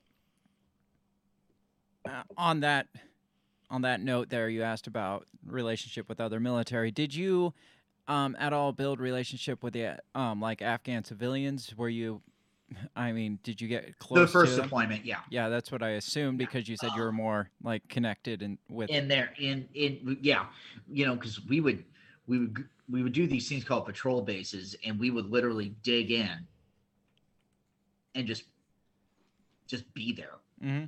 And we would talk to local villagers. We would see what was going on. We were getting the feel of the battle space, participating in the battle space, if you know what I'm getting at there. Mm-hmm. The second time, no, because it was pretty straightforward. We are here to advise this unit, and that's it. Okay. Sure. But oh, by the way, I did get to work with like a small French fire team once. How'd that go? Talk about fucking useless. I was actually I actually was going to ask you about if you had any connection with the French military because we all heard the jokes after 9/11 and how the French didn't want anything to do with it, and we even changed French fries to freedom fries. Yeah, I remember and that. so I wondered if the stereotype was true. You just kind of confirmed it. Fucking useless. We were on this mission once on the second time where it was going to be this whole like, and I'm not going to bore your listeners into the weeds of it, but there was this big meeting of all the brass, Afghans, army, like us, them, everybody. Mm-hmm. And we rolled up at the end of the forced peace talks with the local Taliban. And here's a story. So I'm sitting out in my Mat V, which is like that warthog looking thing now that we're using. And I get done eating. I'm a little separated from everybody else because they couldn't figure out if we could park it where we were supposed to be, whatever. That's not the point. So I was actually outside of city limits, believe it or, whatever. It was my truck and another truck. And I'm having a cigarette because I just got done eating an MRE, which, you can only eat so many of those. And I start seeing all these motorcycles drive by. And I'm like, oh, I know who these fuck faces are because this is how they ambushed us my first deployment. So great. So I see them go by. And mind you, I'm all the way in northern Afghanistan, and they all look like they're riding around if they were in Helmand province. So I know who they are. Mm-hmm. And then this one motorcycle rolls up and like stops in front of me, right? And he's the only one with the helmet on. And in that world, you only have that stuff if you have status. Sure. Okay. So he's sitting there looking at me, and I'm looking at him. And it was like a Wild West kind of a thing. Did you hear the whistle in the background? Like this? Almost damn near. Of course, my fucking dumbass leaves my rifle in the truck. Well, obviously. But I did have my M9 with me. So at least I had something. Right. Because that was attached to my leg. And like my hand's on it. And like he gives me a nod. And I nod back and he rides off. Huh. Was it? It was straight up Wild West. The only thing it needed was a horse instead of a motorcycle. Right. And it was just like, did I just live through a Clint Eastwood movie? So either way, so meeting of the minds is happening, and all the Afghans put their guys underneath my charge because I was the security detail for the highest ranking American officer at this meeting. So then the army guy says, hey, you listen to that corporal. And then the French guys go, well, yeah, you just follow suit. So like, here I am now in charge of an entire squad full of misfits from all different parts of the world. Right. It's just like, what the fuck do I do now? Like, I hope nothing bad happens because you fire just maneuver in this hallway with French, Afghan, American, and like Australian. This is just going to be weird. You're like, you just saw I left my rifle in the truck and you're putting me. No, this happened days later. Oh, okay. So yeah. Fuck. That was weird. So yeah, the French are fucking useless. If we didn't conclude anything else in this episode, we concluded that the French are fucking useless. Worth it. Worth Yes, it. absolutely. So back to my question: did you? Yeah, sorry. No, that's fine. We derail ourselves all the time, so Yes. we expect it. Back to what I said of forming relationships with the Afghan people. Did you experience any of these moments where there was like the U.S. had wrong intelligence and like blew up the wrong people, or at least talked to people that had experienced some of that shit? Like, was there any of that sentiment? Like, well, why are you guys even here? You're just fucking killing us too. The ones who came from up north said that. Oh. So like the people who left, so in 2009, so like the people who left Kabul because of the fighting, they said that. But the ones who had like been in Helmand province, most of their lives, they didn't say that. And that's where the Taliban ran rampant forever. Yeah, because they were just like, all you're doing is just bombing. And then reading Carletta Gall's book, it's like, it confirms it. It's like, yeah, that's exactly what was happening. Right. So, for the most part, did you see, I think we asked this, were they more welcoming, or were they more like, why are you even here? Like, you're just making the problem worse. The ones who had been in Helmand province, who like born and raised kind of thing, they were cool. Because they saw the shit firsthand for generations, or for over a decade, and you came and kind of cleaned that up. But the people that didn't experience it as heavy just saw you as fucking the place up. Yeah. Yep. Fuck, we were asked if we were even, like I said earlier in the show, it's like we were asked if we were Russians. And that makes you really wonder what kind of propaganda is cycling through the country for, right? Because you know, people like the Taliban that are just here to fight jihad and push any non-Muslim out of their country, you know, they're propagating this theory that it's just non-Muslims trying to invade your country. So you can see where this is coming from, and especially from like younger generations. Like I said before, you have a whole we have a whole generation that grew up post 9/11 right now. Like, I mean, we're 20 years in. Right. A whole generation grew up in post 9/11 era. Well, you have a whole generation there that grew up post America, like basically invasion. The entire life has been America there. So there's got to be propaganda cycling through, like, these are invaders in our country, get rid of them. Like now. Right. Yeah. And we talked about that. It's just like, just think of the level of extremism that'll come out of this when shit does hit the fan. There's going to be a whole new level of extremism rising up, because they're just going to be taught, look, we kicked the invader out. Look what they did to our country. Right. Yeah. And if they come back, we need to fuck them all up, you know? Yeah. So, I mean, it happens everywhere. It happens here in the United States. The propaganda against whoever the enemy is, the Red Scare, the Brown Scare, whoever it is, I can imagine over there. It's the woke scare. Yeah. Everything, all of it. So but that's not so much of a scare. That's more of a reality. Yeah. But yeah. So July 8th, let's get back to President Biden and all the useless shit that he said. July 8th, he came out and basically said, we're pulling out because whatever, they don't want to fight their own war, whatever. But he also, because somebody had come out and asked, is this going to be another Vietnam? And he's like, no, absolutely not. We have basically 50,000 Taliban forces versus like 500,000 Afghan troops. So like 10 times the amount. It's not going to happen that way. But from what we know, from what you said, we knew it was failed. It was doomed all along. From what Afghanistan papers that came out from circa like the Obama era, they were pretty much touting success over there. At the same time, they were like running around with their heads up their asses, not having a fucking clue what was going on, not having a clue how this was going to be successful. What's your response when the president comes out and says, there's no way this is going to happen, while at the same time, people like you are like, this is doomed to fail? That's exactly what's going to happen. I mean, it's like, you remember Dark Knight Rises, where it's like the president, whoever the hell, says like, Gotham, we haven't forgotten you. Right.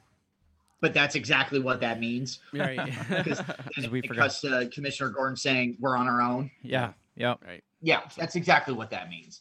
So it's like, don't give me that shit. Mm-hmm. Yeah. Yeah. And the Taliban coming in now, they're coming out publicly saying, promising peace, promising bullshit, promising a moderate rule, bullshit, promising to allow women to have rights, bullshit, from what the Quran allows. So they're still going to have to cover their heads and shit, but they're going to be able to work jobs that the Quran allows them to. Yeah. Oh, what? Make babies?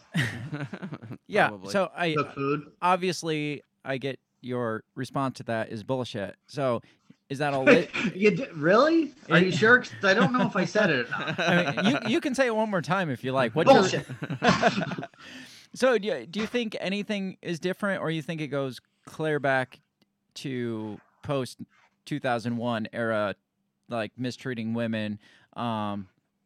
Even worse. My opinion is it gets worse, and that's why it's going to be worse. Well, yeah, that's why I ask the question constantly: was it worth us even go there? Because yes, there were human rights abuses there. Yes, women were mistreated there. But now the Taliban comes back, and we saw it about the time of the push, about 2006 to 2010, when the Taliban resurged. It wasn't just like, hey, we're going to get the shit back. It was, we're going to get the shit back, and we're going to take out every motherfucker that sided with the U.S., with the Afghan government. The because infidels. Yeah. So they were slitting throats. And I don't think, well, I know stoning people to death. Right. And I know for a fact, based on like that book, I keep coming back to that book because it's a really good book. Before then, there wasn't like the suicide bombing. There wasn't like roadside bombing and IEDs and shit like that. And then after that, it was just like, do whatever it takes to take out the infidel and all their allies. And so now I see it as 20 years down the tube, it's going to go back to what it was, but it's going to be worse for those who enjoyed the benefits of westernization of Afghanistan. Yeah. Oh, yeah. So then I guess I got to ask the question again. Was it worth us going? Well, we killed a lot of bad dudes. Mm-hmm. Mm. We didn't kill Corn Pop, and he was a bad dude. Yeah, well, so we killed a lot of bad people on this, and frankly,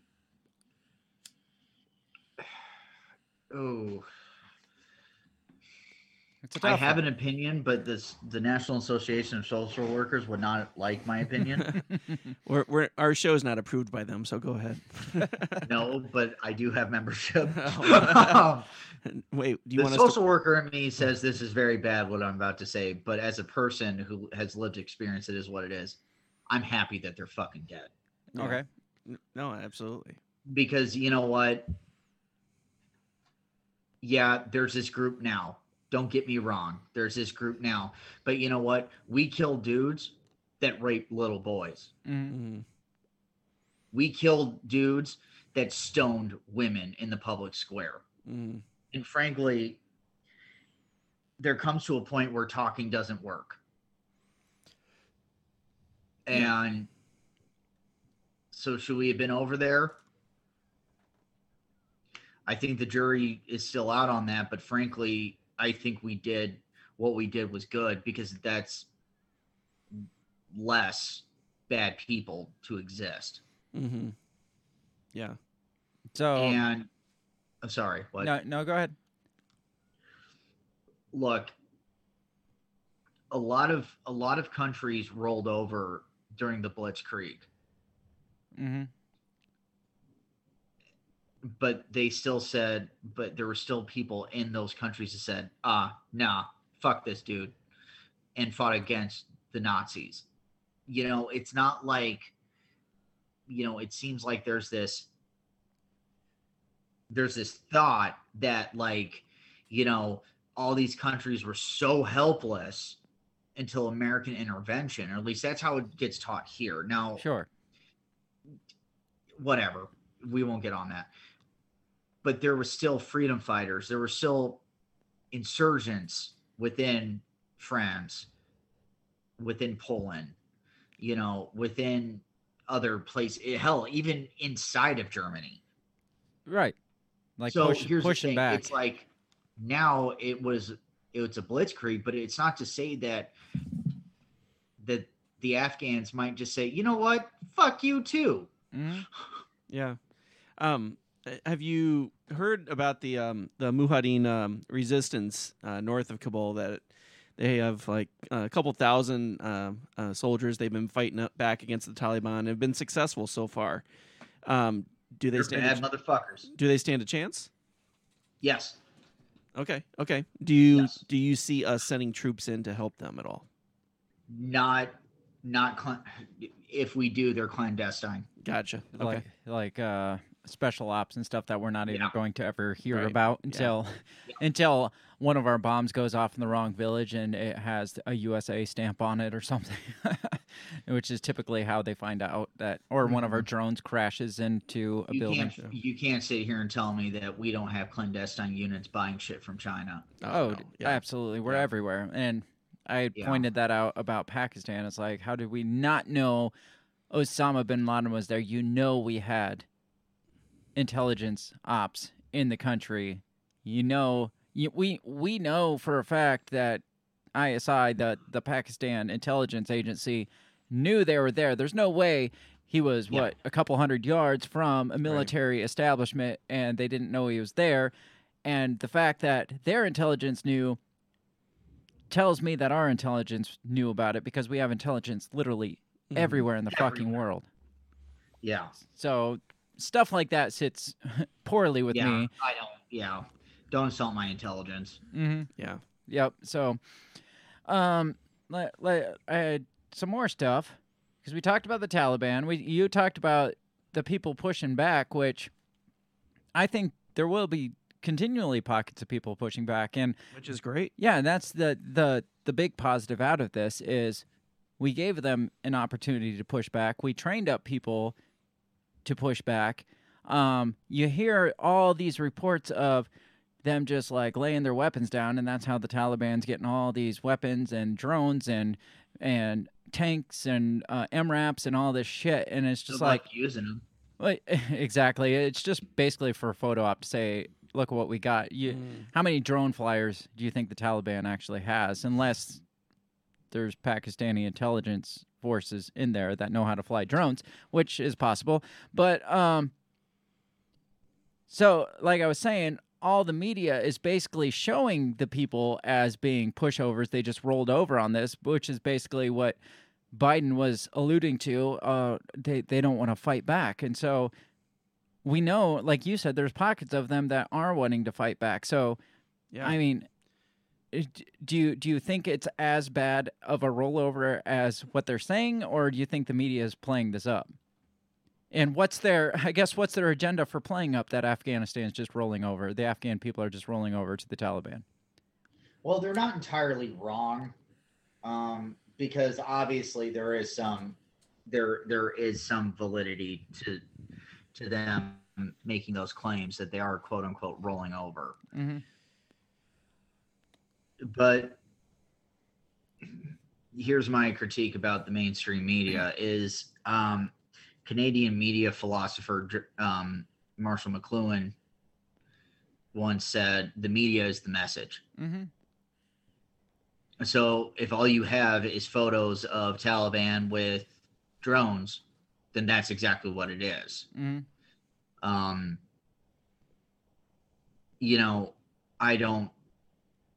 They essentially rolled over. Let's be clear, because the goal was for us to leave, and they would be so set up that even if the Taliban tried, the Afghan military as a whole would be able to handle it on their own. Mm-hmm. But maybe this caught them completely off guard. Well, And that's the thing. It's like that mission that I did in northern Afghanistan, like way northern Afghanistan. We sent them to go fight the Taliban with a bunch of air support that was not allowed to drop to like less than like 15,000 feet or some shit. I'm not a JTAC, so I don't know. Mm-hmm. But either way, the airplanes, the helicopters and the air support were just there for show. Mm-hmm. They weren't there to do anything besides just fly around and look cool. Nice photo op. Yeah, Maybe basically. scare off so the we bad sent a guys. bunch of Afghans in to die anyway. Fantastic. So you're talking about the media and how they portray it. I had just Googled on my phone right before starting the show. I just Googled the word Taliban on my phone.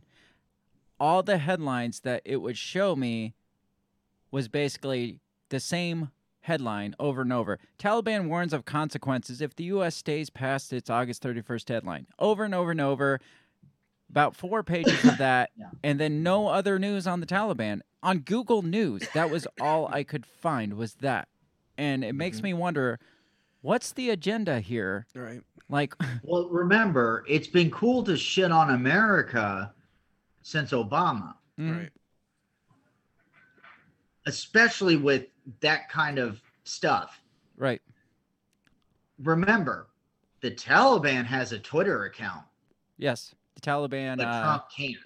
Yeah, what was it? The Taliban. I actually follow him. The Taliban media guy, like head of media or something like that. I actually followed him on Twitter just because I felt like I needed to. So, yeah, but Trump can't have Twitter, but he can.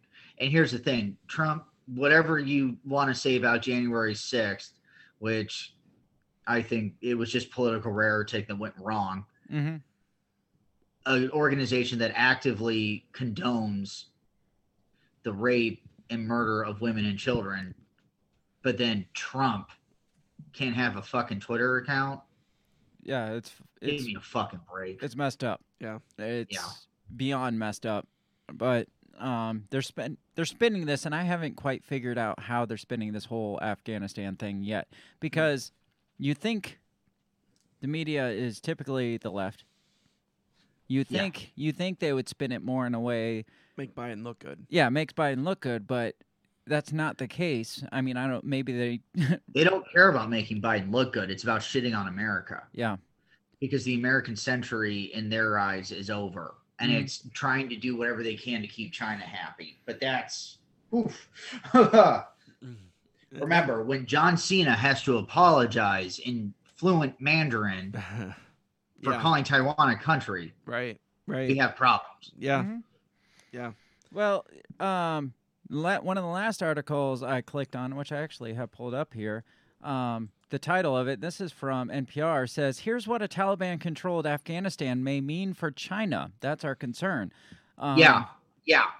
It says, basically it's saying that obviously the Chinese didn't like Americans establishing a base so close to their borders, but the Taliban's going to fuck up all of their progress. And we talked about... Yeah, there's a conspiracy theory that says that they gave Afghanistan to the Taliban because it'll make them allies in a Cold War against China. Because China... Which I could totally see. And here's the thing. Remember, Craig, you probably remember this, because it happened last year or the year before. The Marine Corps is getting ready to fight China and Russia at the exact same time. That's a disaster waiting to happen. I don't think so. That's a lot of people, and people that It's a lot of people, but remember, we have the biggest defense budget.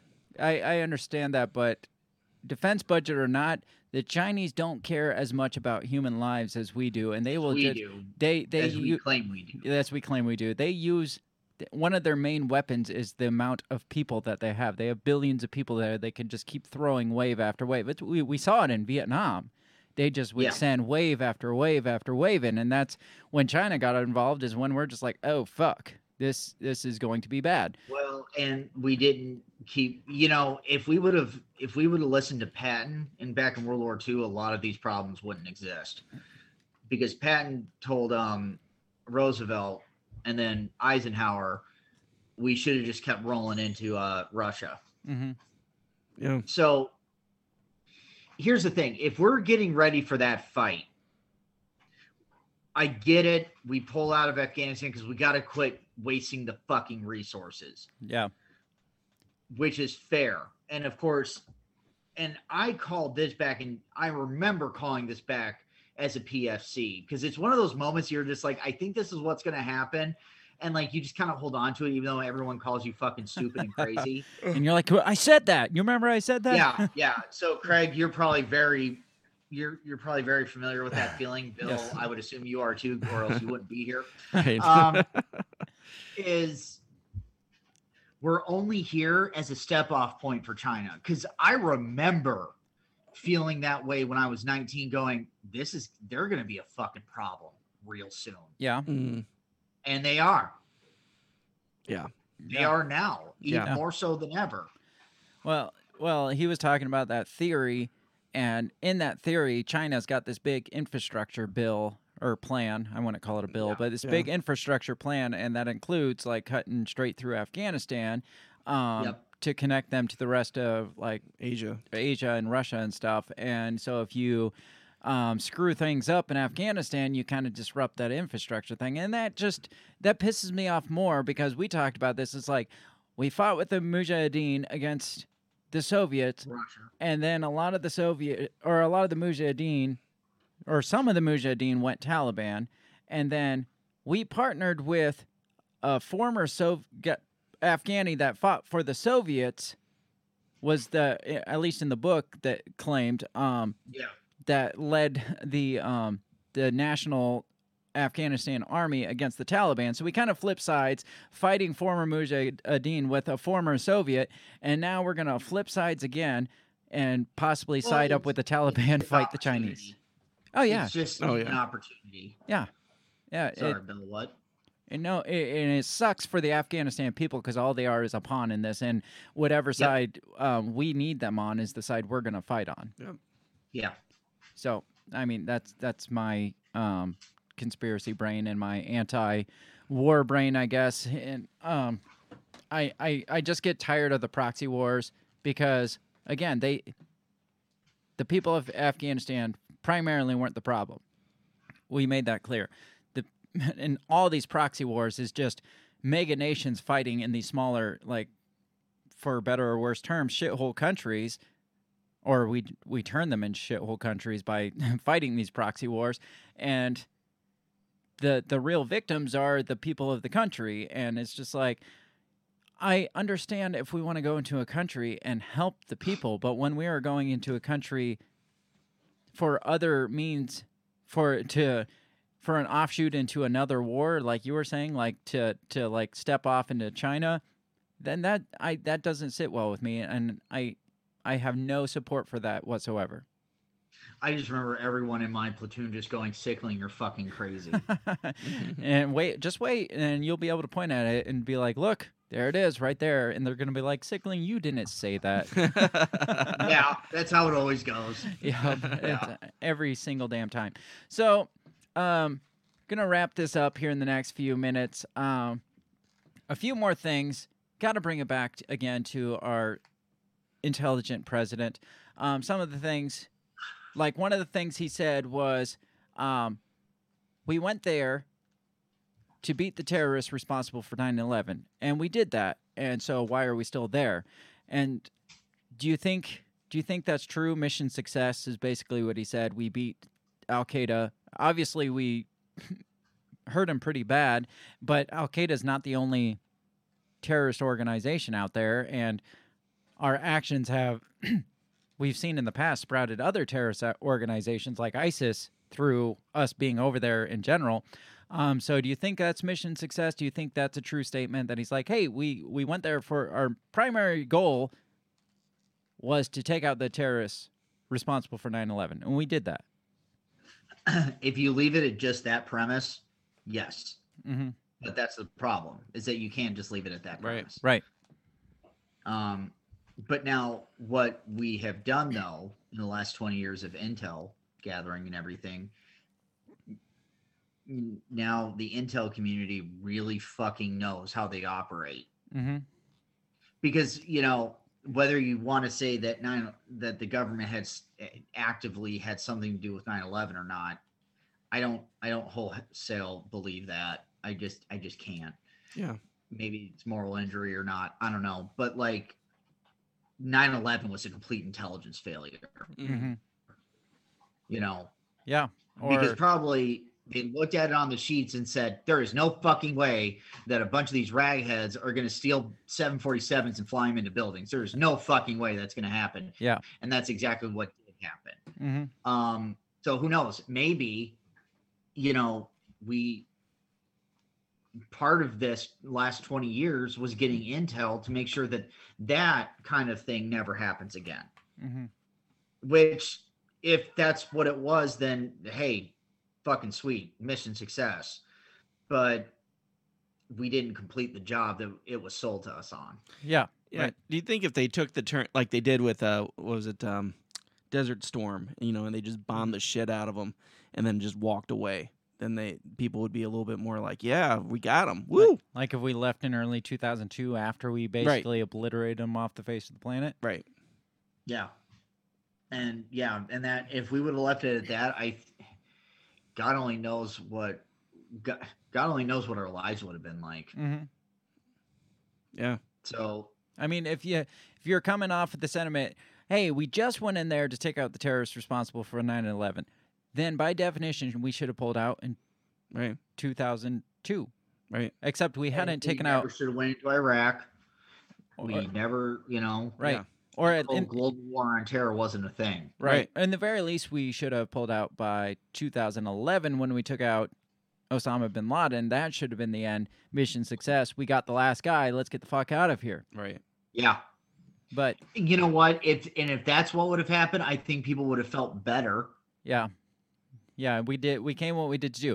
But 10 years after we took out the last guy or the main guy, to say we did what we came to do, it makes us all, and that's basically a sentiment of it, is we did what we came to do. Let's get out. It makes us all look at each other and be like, so then what the fuck have we been doing for the last 10 years? For the last 10 years. Yeah. Because we did that 10 years ago.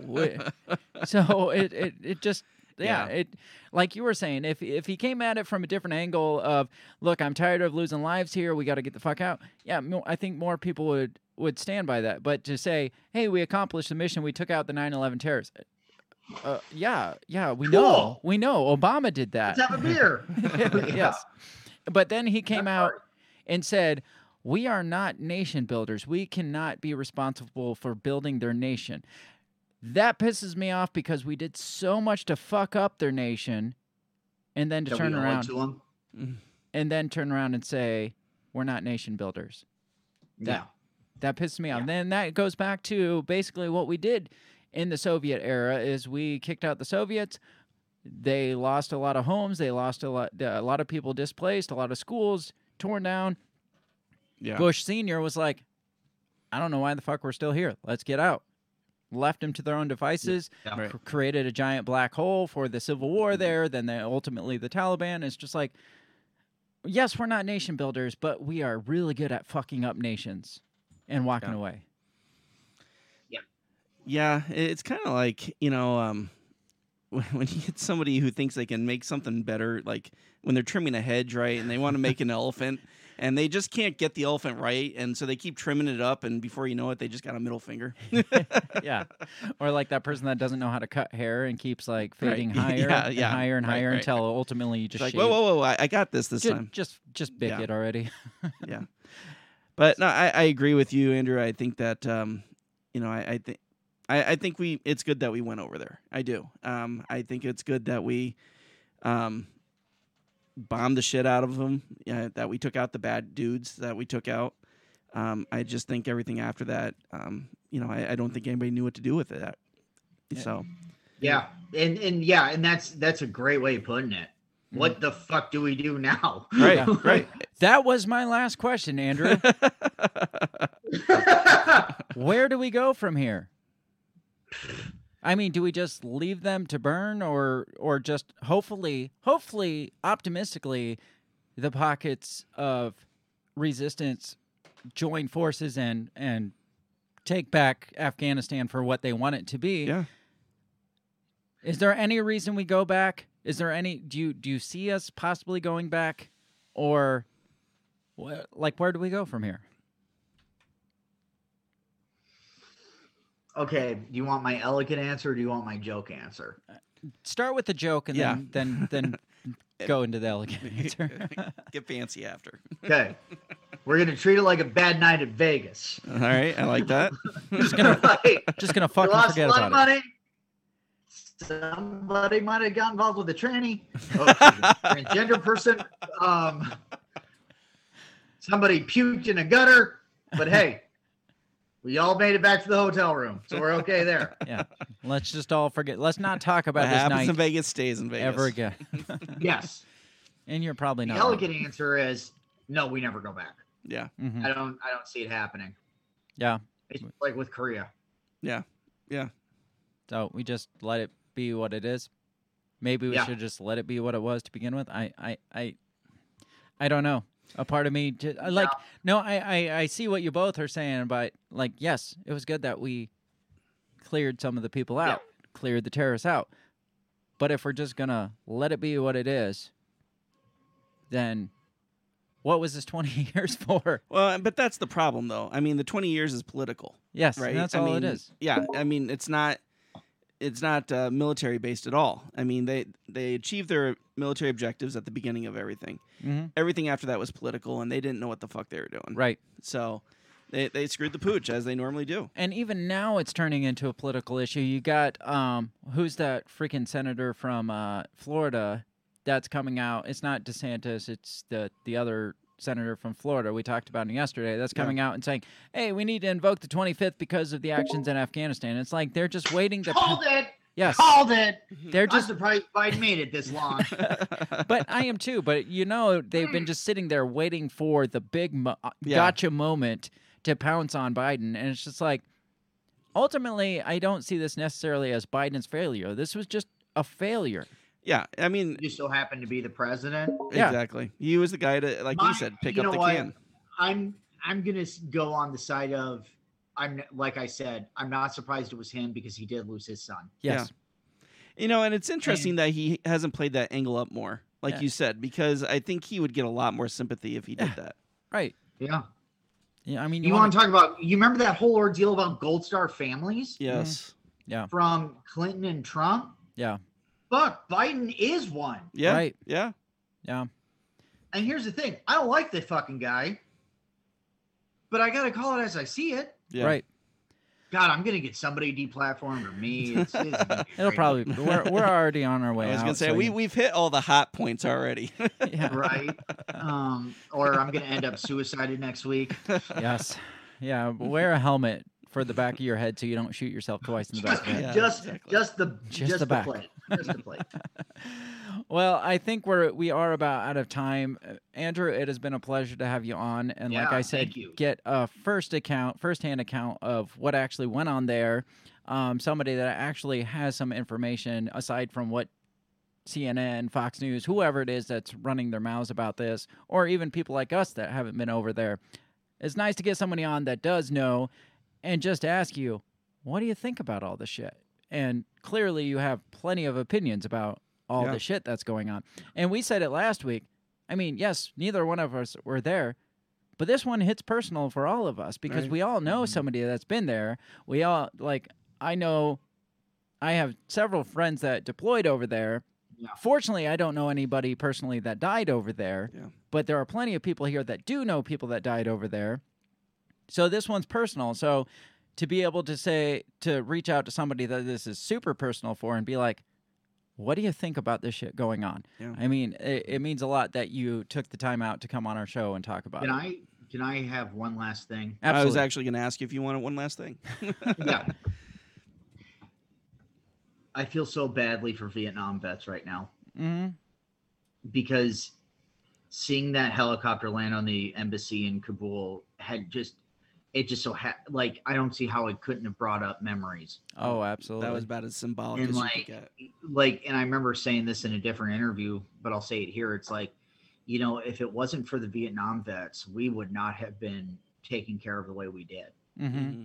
Well, yeah, I talked about that last week. It's like the difference is the troops coming home from Afghanistan aren't getting spit on and called like war criminals and stuff. People killers. Yeah, people actually kind of have come to realize this is a political failure, not a failure of the troops. In Vietnam, it was the opposite. It was like, all the hippies and stuff hated the troops coming home, and yeah, just treated them like shit. They didn't have the care coming back. They didn't even know what PTSD really was coming back. Right. And like you said, most of them were drafted. They didn't want to be there anyways. Yeah.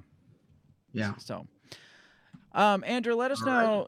Do you have anything you want to share as far as where, like, do you have anything out there that you want to promote? Anything you want to promote? Because usually we're like, hey, where can we find you? Do you want your info put out there? Anybody that may have more questions for you or want to reach out to you? There's always Facebook. If you do have questions for me and you hit me up in the DMs, don't be offended if I don't get back to you, because I have those filters on that, like, unless you're my actual friend, I actively have to like look in those DMs. Yes. Right now I'm not really doing a whole lot in the realm of like this. I am the public relations vice president of public relations for the social work student organization at St. Ambrose University out of Davenport. Okay. My big thing is that I want to do that, maybe this will be down the road later in life for all of us, is I am taking my professional interest into moral injury. So things like this. Okay. Perfect. Well, and my big question for that, my big research, and like, it's been talked about, but there's not a lot of definitions yet, because people are saying, yes, it's a thing. Dr. Jonathan Shea from the Boston VA has written a couple books about this, and it's like, the Iliad in Vietnam, Achilles in America. He talks a lot about this, but it's like, he got the ground running. Well, he got it going. So now it's like to kind of carry on that work, especially from someone who's been there firsthand. Right. So my big thing is I really want to dive into the moral injury with veterans, and not even just veterans. It's just moral injury in general, because the hot topic right now is if you've had anything traumatic happen to you, which it's a very loose term, because the worst thing that's ever happened to you is what it is. It's the worst thing that's ever happened to you. So if you lived a cushy life and your dog gets ran over, then that's the worst thing that's ever happened to you. And you can actually get diagnosed with PTSD from that. Wow. Right. Now, is that fair? Is that it? Hey, DSM-5 is what it is, whatever. But my thing is, it's like is it post-traumatic stress disorder, or is post-traumatic stress disorder from moral injury because something happened to you that was against what is confided in morality? Interesting. So there's that bombshell for you guys to think about while you're trying to go to sleep tonight. Yeah, no shit. Damn it. Welcome to my brain. Right. Well, good luck in all of that. I'll let you know how it goes. Yeah. Dude, definitely. If we're still a show by then, we will definitely have you back on to talk about that. Yeah. Or however we can support you in that.